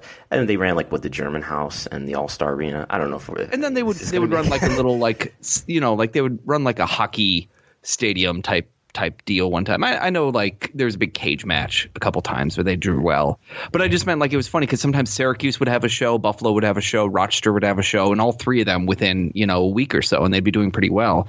And then I hear about other feds around the U.S. that were drawing far less, that were getting a lot more attention. It just made me think, wow, we're really bad at promoting ourselves and getting that word out on the internet for people to know that this is happening. And then a little bit later, 2CW kind of pumped it up, and they even had a couple big shows too, if I recall. Yeah, for sure. When they were doing their internet. They ran, I believe, their biggest shows in Watertown, New York, and they drew, I believe, over 1,000 once or twice. Yeah, so it was always just amusing to me that, you'd think you'd go to like early Ring of Honor and then you'd be like, wow, these shows are actually not that much more packed than they are in Upstate. They're a lot better in terms of the quality, but they're not necessarily. Ticket prices are probably higher for Ring of Honor than for. I'm talking like 2002, 2003, 2004. Yeah. Well, I know there's there's that 2003 Spencer Port show for Ring of Honor. Well, that drew terrible. Yeah. I was at it. Yeah, maybe it did. Were you at that show? No, I wasn't. I was not there at that time. I think I sat second row with like a bunch of other wrestlers for that show. But you were telling me about your schedule for the end of the year here. Yeah. Then I trailed off. I'm going to wrestle for Courage Pro Wrestling in Hamilton, Ontario on I think it's December 10th. I'm going to team with Terrell Kenneth, who I mentioned, against the Super Smash Brothers. Oh, and who's in the Super Smash Brothers these days? Mario, Luigi, who else? Stuart Dose, I think, and Evil Uno. So the ex-Chikara guys? Yeah. Or possibly current Chikara guys? I don't even know if they're still there or not. I think former, because I think they just wrestle in Canada now, but yeah. Interesting. And have you developed a strategy yet for that match? We are, but I can't talk about that publicly, of course. Is it going to be Pro Action Replay codes, Game Genie codes, just normal Konami code? Yeah, I might have to consult the Game Genie cheat code. Interesting. Dig that out of the storage closet or something. But yeah. Tell them that you're sponsored by Galoob. See what how they react. That's a good idea. And let's go back to your role as a trainer. When did you become a trainer at the school? I mean, it's kind of a gradation. I don't know. So the school that I train at now is called Grapplers Anonymous, and they opened their doors in July 2014. But I wasn't a part of it when they started. And I showed up around November to just hang out and train, and I started coming more regularly, and I guess just by default I was the most experienced one there. So there were, of course, new kids coming in and who had very little experience or no experience, and they wanted to learn stuff, and they were being taught stuff. So I was like, well, no, you do it like this, you do it like that, and it just gradually it turned into me being a trainer, and but I really love it, and I think the best thing I have to add to pro wrestling, on the inside of pro wrestling, is being a trainer and helping people learn stuff that they can use to go on to become successful wrestlers. I say, when I see somebody, especially the people that we've trained from scratch, who showed up on day zero and we taught them their first bumps, and now they're out there having good matches, not just competent matches, but matches that are actually really good and do get over. And then, people are doing stuff that I feel is creative and impressive. And I think like that's one of the best things in the world to see these guys learn, and to feel like you can give yourself a little bit of credit for helping them learn what they've learned and do what they're doing. Oh, absolutely. I find that when you're used to performing, when you switch to teaching, it's a very different muscle, and it's very rewarding in a different way. And I think it's made me a better wrestler in a lot of ways too, especially like fundamentals. And that's the bulk, I guess, of what I teach. Is I teach people like basically everything from bumps to fundamentals to practice matches and match psychology and stuff like that. And I think showing people how to do moves helps me understand what all the little mechanics are, and I feel like that's helped my fundamentals get a lot better. What do you consider to be your trainer? You talk to a lot of indie wrestlers, and they'll kind of just say, well, I absorbed it, kind of by watching wrestling and then getting in the ring, and then people kind of showed me how to do this and showed me how to do that. And some people have like someone, they'll say, I went to this training school, I learned from them, or I went to this thing, and once this trainer was there, he straightened me out and taught me the right way, fix your feet and do this and do that. What would you say is your trainer or trainers? Yeah, there's a lot of goofball training out there, as we say. But my original trainers, I would say, when I first showed up to train, there was a guy named Hector who was properly trained. Before that, everybody that I wrestled with before I started training was trained by somebody who was like showing them right-sided headlocks and right-sided arm ringers. And if you know anything about wrestling training, you do all that stuff on the left side. But yeah, I was trained by a guy named Hector at first, and then he brought in his trainers who were the all-nighters, who are Sexy Monkey Robin Nightwing, Joey Knight, Kevin Grace, and they even brought Beth Phoenix with them a handful of times too. This is before she was in WWE. And then, like what I would call the first generation or incarnation of ESW went down, and we had no more training place, and I ended up going to Rochester to train with Jimmy Olsen. He was the head trainer at the time. I went there for like 2 days a week for about a year or so. So I would say all-nighters and Jimmy Olsen are basically my trainers, original trainers. And I know Jimmy. Yeah, I knew Jimmy from back in the day. Yeah, he was there last night. Oh, was he? Yeah. But he's not working anymore, is he? No, he comes and he he gives people advice and he watches stuff and he hangs out. Nice. Well, that's exciting. I think that you're right in the sense that there's a lot of people who will train you different ways. And New York was a funny state because while you and I both kind of started learning pro wrestling is when it was transferring from being a heavily commissioned state to a very lightly commissioned state. And by that, I mean there used to be a requirement that wrestlers had wrestling licenses. And to get a wrestling license, you had to essentially get a licensed wrestler. The way at least it was always explained to me was you had to get a licensed wrestler to basically sign off on your license application. And so it was always this thing of like, who are the few guys who have these quote unquote wrestling licenses and therefore can train, regardless of whether or not they were any good at training or could wrestle. They were like the only guys that could supposedly bestow this next ability onto the people. And whether or not this was true or not was always kind of weird because I would go and I'd read the regulations and I would see. I never heard it like that. And that was the way it was explained to me at the time. And that's why I say it was like very odd where you'd read exactly what it said and it didn't quite sound like it was that. But it also sounded like the commission could stop you from wrestling if you weren't licensed. Yeah, and I know they required drug tests, at least in the regulation. And I know around 2003 that was done away with. And like and boots, I think, was like another one. Really? Something like that. That's always, again, things that people would like to throw out there saying they had to have. Well, I don't know how the early ESW shows happened then. And that's the thing too, like, by the way, is that like in the early 2000s, which is I would say that's when the modern era of indie wrestling started, is in the early 2000s, around the time like Ring of Honor started. And I think the commission just wasn't really aware that indie wrestling was like a thing and that it was happening. So I think there were a ton of shows in New York that the commission just didn't care about. And I don't know if I would say they didn't care about, because I was at a lot of shows that got shut down or got canceled like a couple days ahead of time, or the rumor mongering and people would call the commission on each other and try to get their school shut down, and the school would then claim this is a trainee performance only show, or we would have Upstate After Dark, which would be like we would do a show, but it would be a secret show you could only tell your friends and family about. There was a lot of secretness going on because a lot of people didn't want to get bonded, which was the big cost. And then having a doctor. And then supposedly you had to also tell the commission about it, and then you had to give them a commission kickback, or as they call it today, a ticket fee, or whatever the term they used was. They want a certain percentage of the ticket sales, but I don't know that they even really enforce that on indie promotions. I'm sure they do on WWE because that's bigger money. But I think by like 2004, at least in my area, that's when everybody was like, oh, yeah, we got to be licensed. Because that's when I think more promotions, at least in this area again, that's when more promotions started to, or at least I should say 2 promotions started to exist. And so that they became rivals and were probably calling the commission on each other. But I know like up until then, though, I don't know that, especially when you think about like how the internet was. The internet in 2003 is very different from what the internet is today. And it wasn't as easy to just go on Facebook and look up. Well, there was no Facebook. And so there was all these weird like message forums, and you'd have to go there and people would post and try to promote shows that way. And if this indie promotion had a website, like, they're overachieving. Yeah. I mean, well, it would be a tripod website or something like that a lot of the times. Fire, I think we had. Yeah.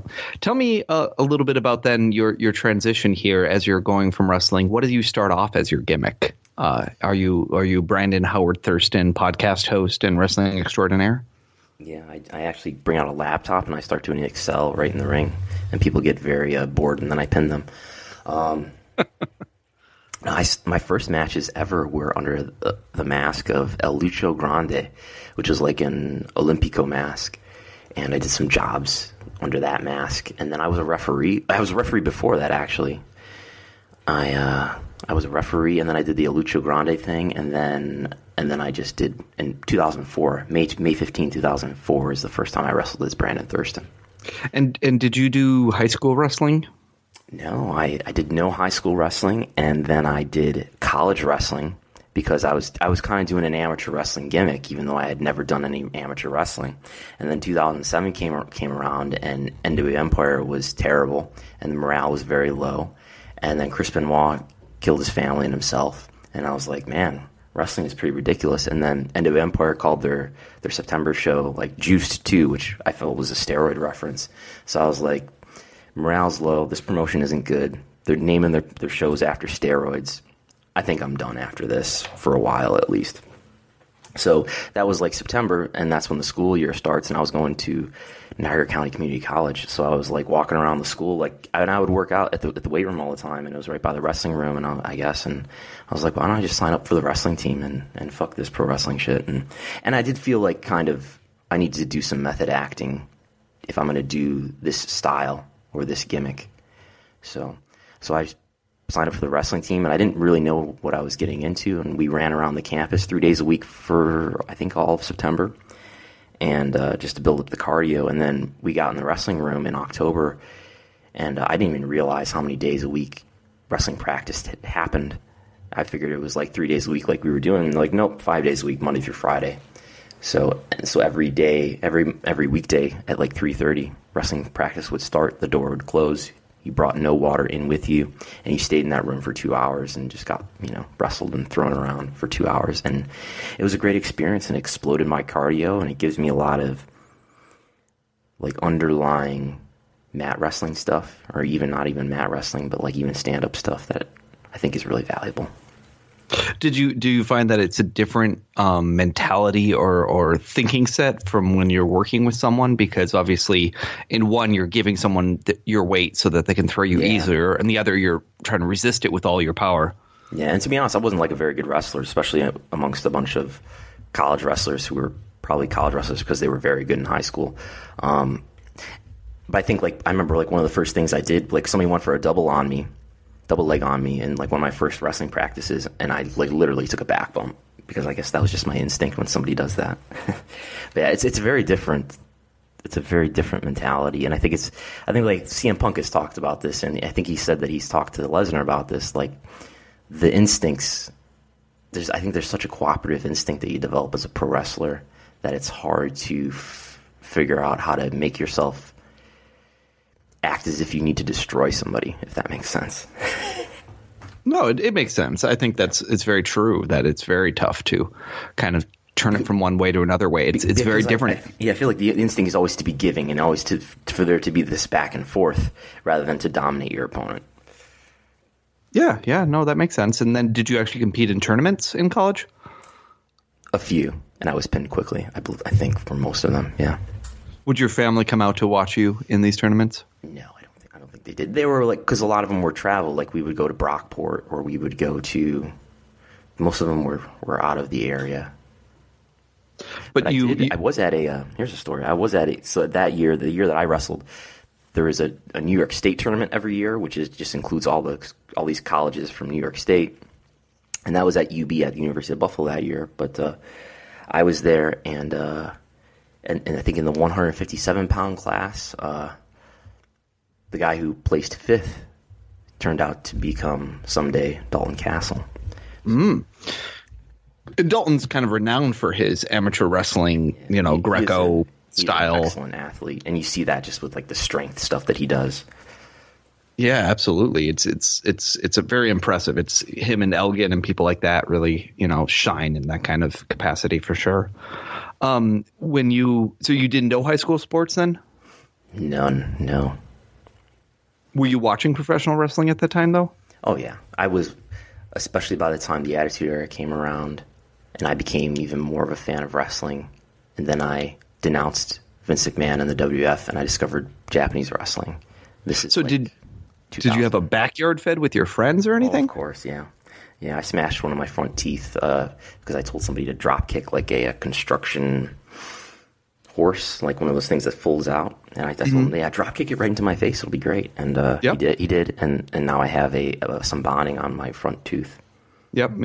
One of my very first backyard matches, we tried to reenact an RVD spot with a chair, like throw the chair, catch the chair, get kicked in the face. Yeah. And it immediately like ripped open my lip and like caused like a big hole there and just blood gushing out. And it was fine in the end. But it was one of those where it's just like, did not even think that's what was going to happen when someone kicked a chair at my face. I thought for whatever reason, I could block it or just kind of take a bump without it hitting me. Yeah. Didn't really think about what really happens when a chair goes at you like that. So you got your thumbtacks out then early in life on your backyard days is what you're telling me. Yeah, mostly barbed wire though. I was big into. Was it really barbed wire? Yeah, I was big into taking like barbed wire. I was big into taking like if you're doing backyard wrestling, you have like random pieces of wood, like plywood, and we would like take a piece of plywood and wrap it in barbed wire, and I would have somebody like reverse my whip and give me a DDT into the corner or something ridiculous. But where would you find barbed wire? Somebody obtained barbed wire. I don't know what to tell you. That's the baffling part to me. It's just where some of this stuff shows up in an average suburban life. Barbed wire does not appear that often in upstate New York in day to day. I went to the hardware store and just bought some barbed wire. Interesting. I don't think they're IDing people for that. And when you were watching all of this and you're modeling your character at the time, was there a particular wrestler that was your idol that you used to be like, I want to be like blank. I like their moveset. I like the way they work in the ring. I don't know. Maybe at that time, Foley, because everybody had read Foley's book. But no, like later on, I think my favorite wrestler of all time is Kawada, is Toshiaki Kawada, because I always say like this is good. I'm telling you stories that I've told students many times, so hopefully this makes sense. But like I think Kawada has the widest range of anyone in wrestling history, and you don't get that from just watching one or two Kawada matches. You have to watch maybe dozens of Kawada matches to get that, but I think his range is the widest because his range starts at the lowest point and he'll take it up to the highest point, whereas I think like the average wrestler maybe has a range of 0 to 100. Kawada is so stoic and he seems maybe even boring to people who watch him for the first time because he builds up such a presentation of I'm very serious and I'm not expressive, so that when he does become expressive, whoa, it's a big deal. Are you sure this is not just you projecting feelings of abandonment by a father figure in your life, that, their withholding of love makes you want it more? That might be well true, but well, how does that relate to Kawada? Because you said that the fact that he's so stoic and he refuses to show emotion until the very end, that makes you want and enjoy him more. is the connection I was making. But so with that in mind, Kawada, not necessarily, I think he was a wrestler at one time, like a amateur wrestler, perhaps. Oh yeah, he definitely was. But I would also think of him as much as a kicker, really well for that. So did you ever do the kickboxing lessons or the karate lessons or the taekwondo lessons or the No, I have put on kick pads though and started to throw more kicks though. And have you had your kick proficiency graded by anyone who's actually very good at kicking to say, yes, you're doing that right or you're not doing that right? Not really. I don't know. Nobody's ever given me an opinion one way or the other. I don't know. I throw a lot of leg kicks, and I started throwing enziguri finally, like to get myself in with modern indie wrestling. So an enziguri, the 1992's hottest move of the year, you're ready to bring it into the repertoire? Yeah. The back brain kick, if you will. Exactly. So Kawada was your guy, and so what was the match that you saw with Kawada that kind of made you fall in love with him? I think it's Kawada's story too that makes the expressions in their context mean even more. Like Kawada's story is he's Misawa's partner. He's always the number 2, and Misawa is always the chosen one. He's always the clear top guy in the promotion. And Misawa and Kawada are partners for a while, and Misawa and Kawada go back to high school. They're high school friends. Like, have you seen the pictures online of them in like on a tour bus or like probably like on the way to a wrestling tournament? Yeah. And so they've known each other forever. And they're tag partners, and their tag team ends. And of course, Kawada goes with Taue, Misawa goes with Kobashi. And all this time, like Kawada, not in a singles match, not in a tag match, has never pinned Misawa. And, of course, they have that 94 match, June 3, 94 in the Budokan. And Misawa still beats him. And then they have the tag match in 95, the 6-9-95 tag match with Misawa Kobashi against Kawada and Taue. And that's where Kawada finally pins him in a tag match after like 43 minutes. And that's, I think, one of the greatest matches of all time. It's one of the 2 or 3 greatest of all time. And so it took him like 5 years to even pin Misawa. And then he doesn't even beat him in a title match until the Tokyo Dome in 98, which is kind of an underwhelming match. And I think that the other thing, too, about Kawada is, like, even him holding the Triple Crown, which was the main title in All Japan, like, he won the Triple Crown in 94 from Steve Williams, and then his very next defense was against Kobashi in a 1-hour draw, and then he drops it to Hansen after that. So he never really has a real run with the title there. And then in 98, when he beats Misawa finally for the title, the very next show, or the very next big show, he defends it against Kobashi and loses it. And so again, he never really has a run with it. He's just basically a transitional champion to get the title off of Misawa to go to Kobashi. And then in 99, he finally beats Misawa again. And this is the match with the Ganzo bomb and the broken arm. And he breaks his arm, so he has to vacate the title immediately. So Kawada never, while Misawa was there anyway, before the nose split, Kawada never really has this moment to be the guy. He never really has a long run as Triple Crown champion. He never really gets his time to be. And so this is your idol? This is your... Exactly. And I this is what you're ready to set your life up to be like? Exactly. And maybe there's just this dark side to me that's like, that's what life is like. You try really hard, and you get like little tastes of the good stuff, but you don't really get the big, long title reign. Like, that's what life is really like. Were you studying the works of the famous nihilists while you were watching all of these Kawada matches in college? I don't know. Who would be the famous nihilists? Oh, geez. I was afraid you were going to ask that. Is Nietzsche a nihilist? Yes, Nietzsche. Let's see. Who else do they count as famous nihilists?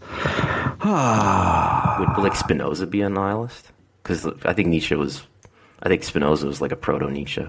I'm not sure.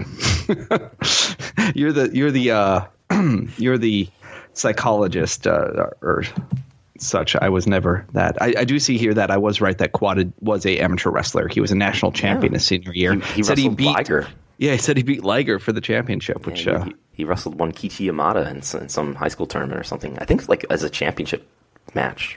I mean, like I was not in pro wrestling, but like an amateur final or something like that. So with all this Kawada enjoyment here, was there ever a match you watched and you thought, I would like to do a match that's as good as blank? And I'll give you my example of this. Like there was I think it's Barry Horowitz versus the Blue Angel, which is Blue Blazer. So it's Owen Hart in a mask. And they do a today it would be considered a simple match.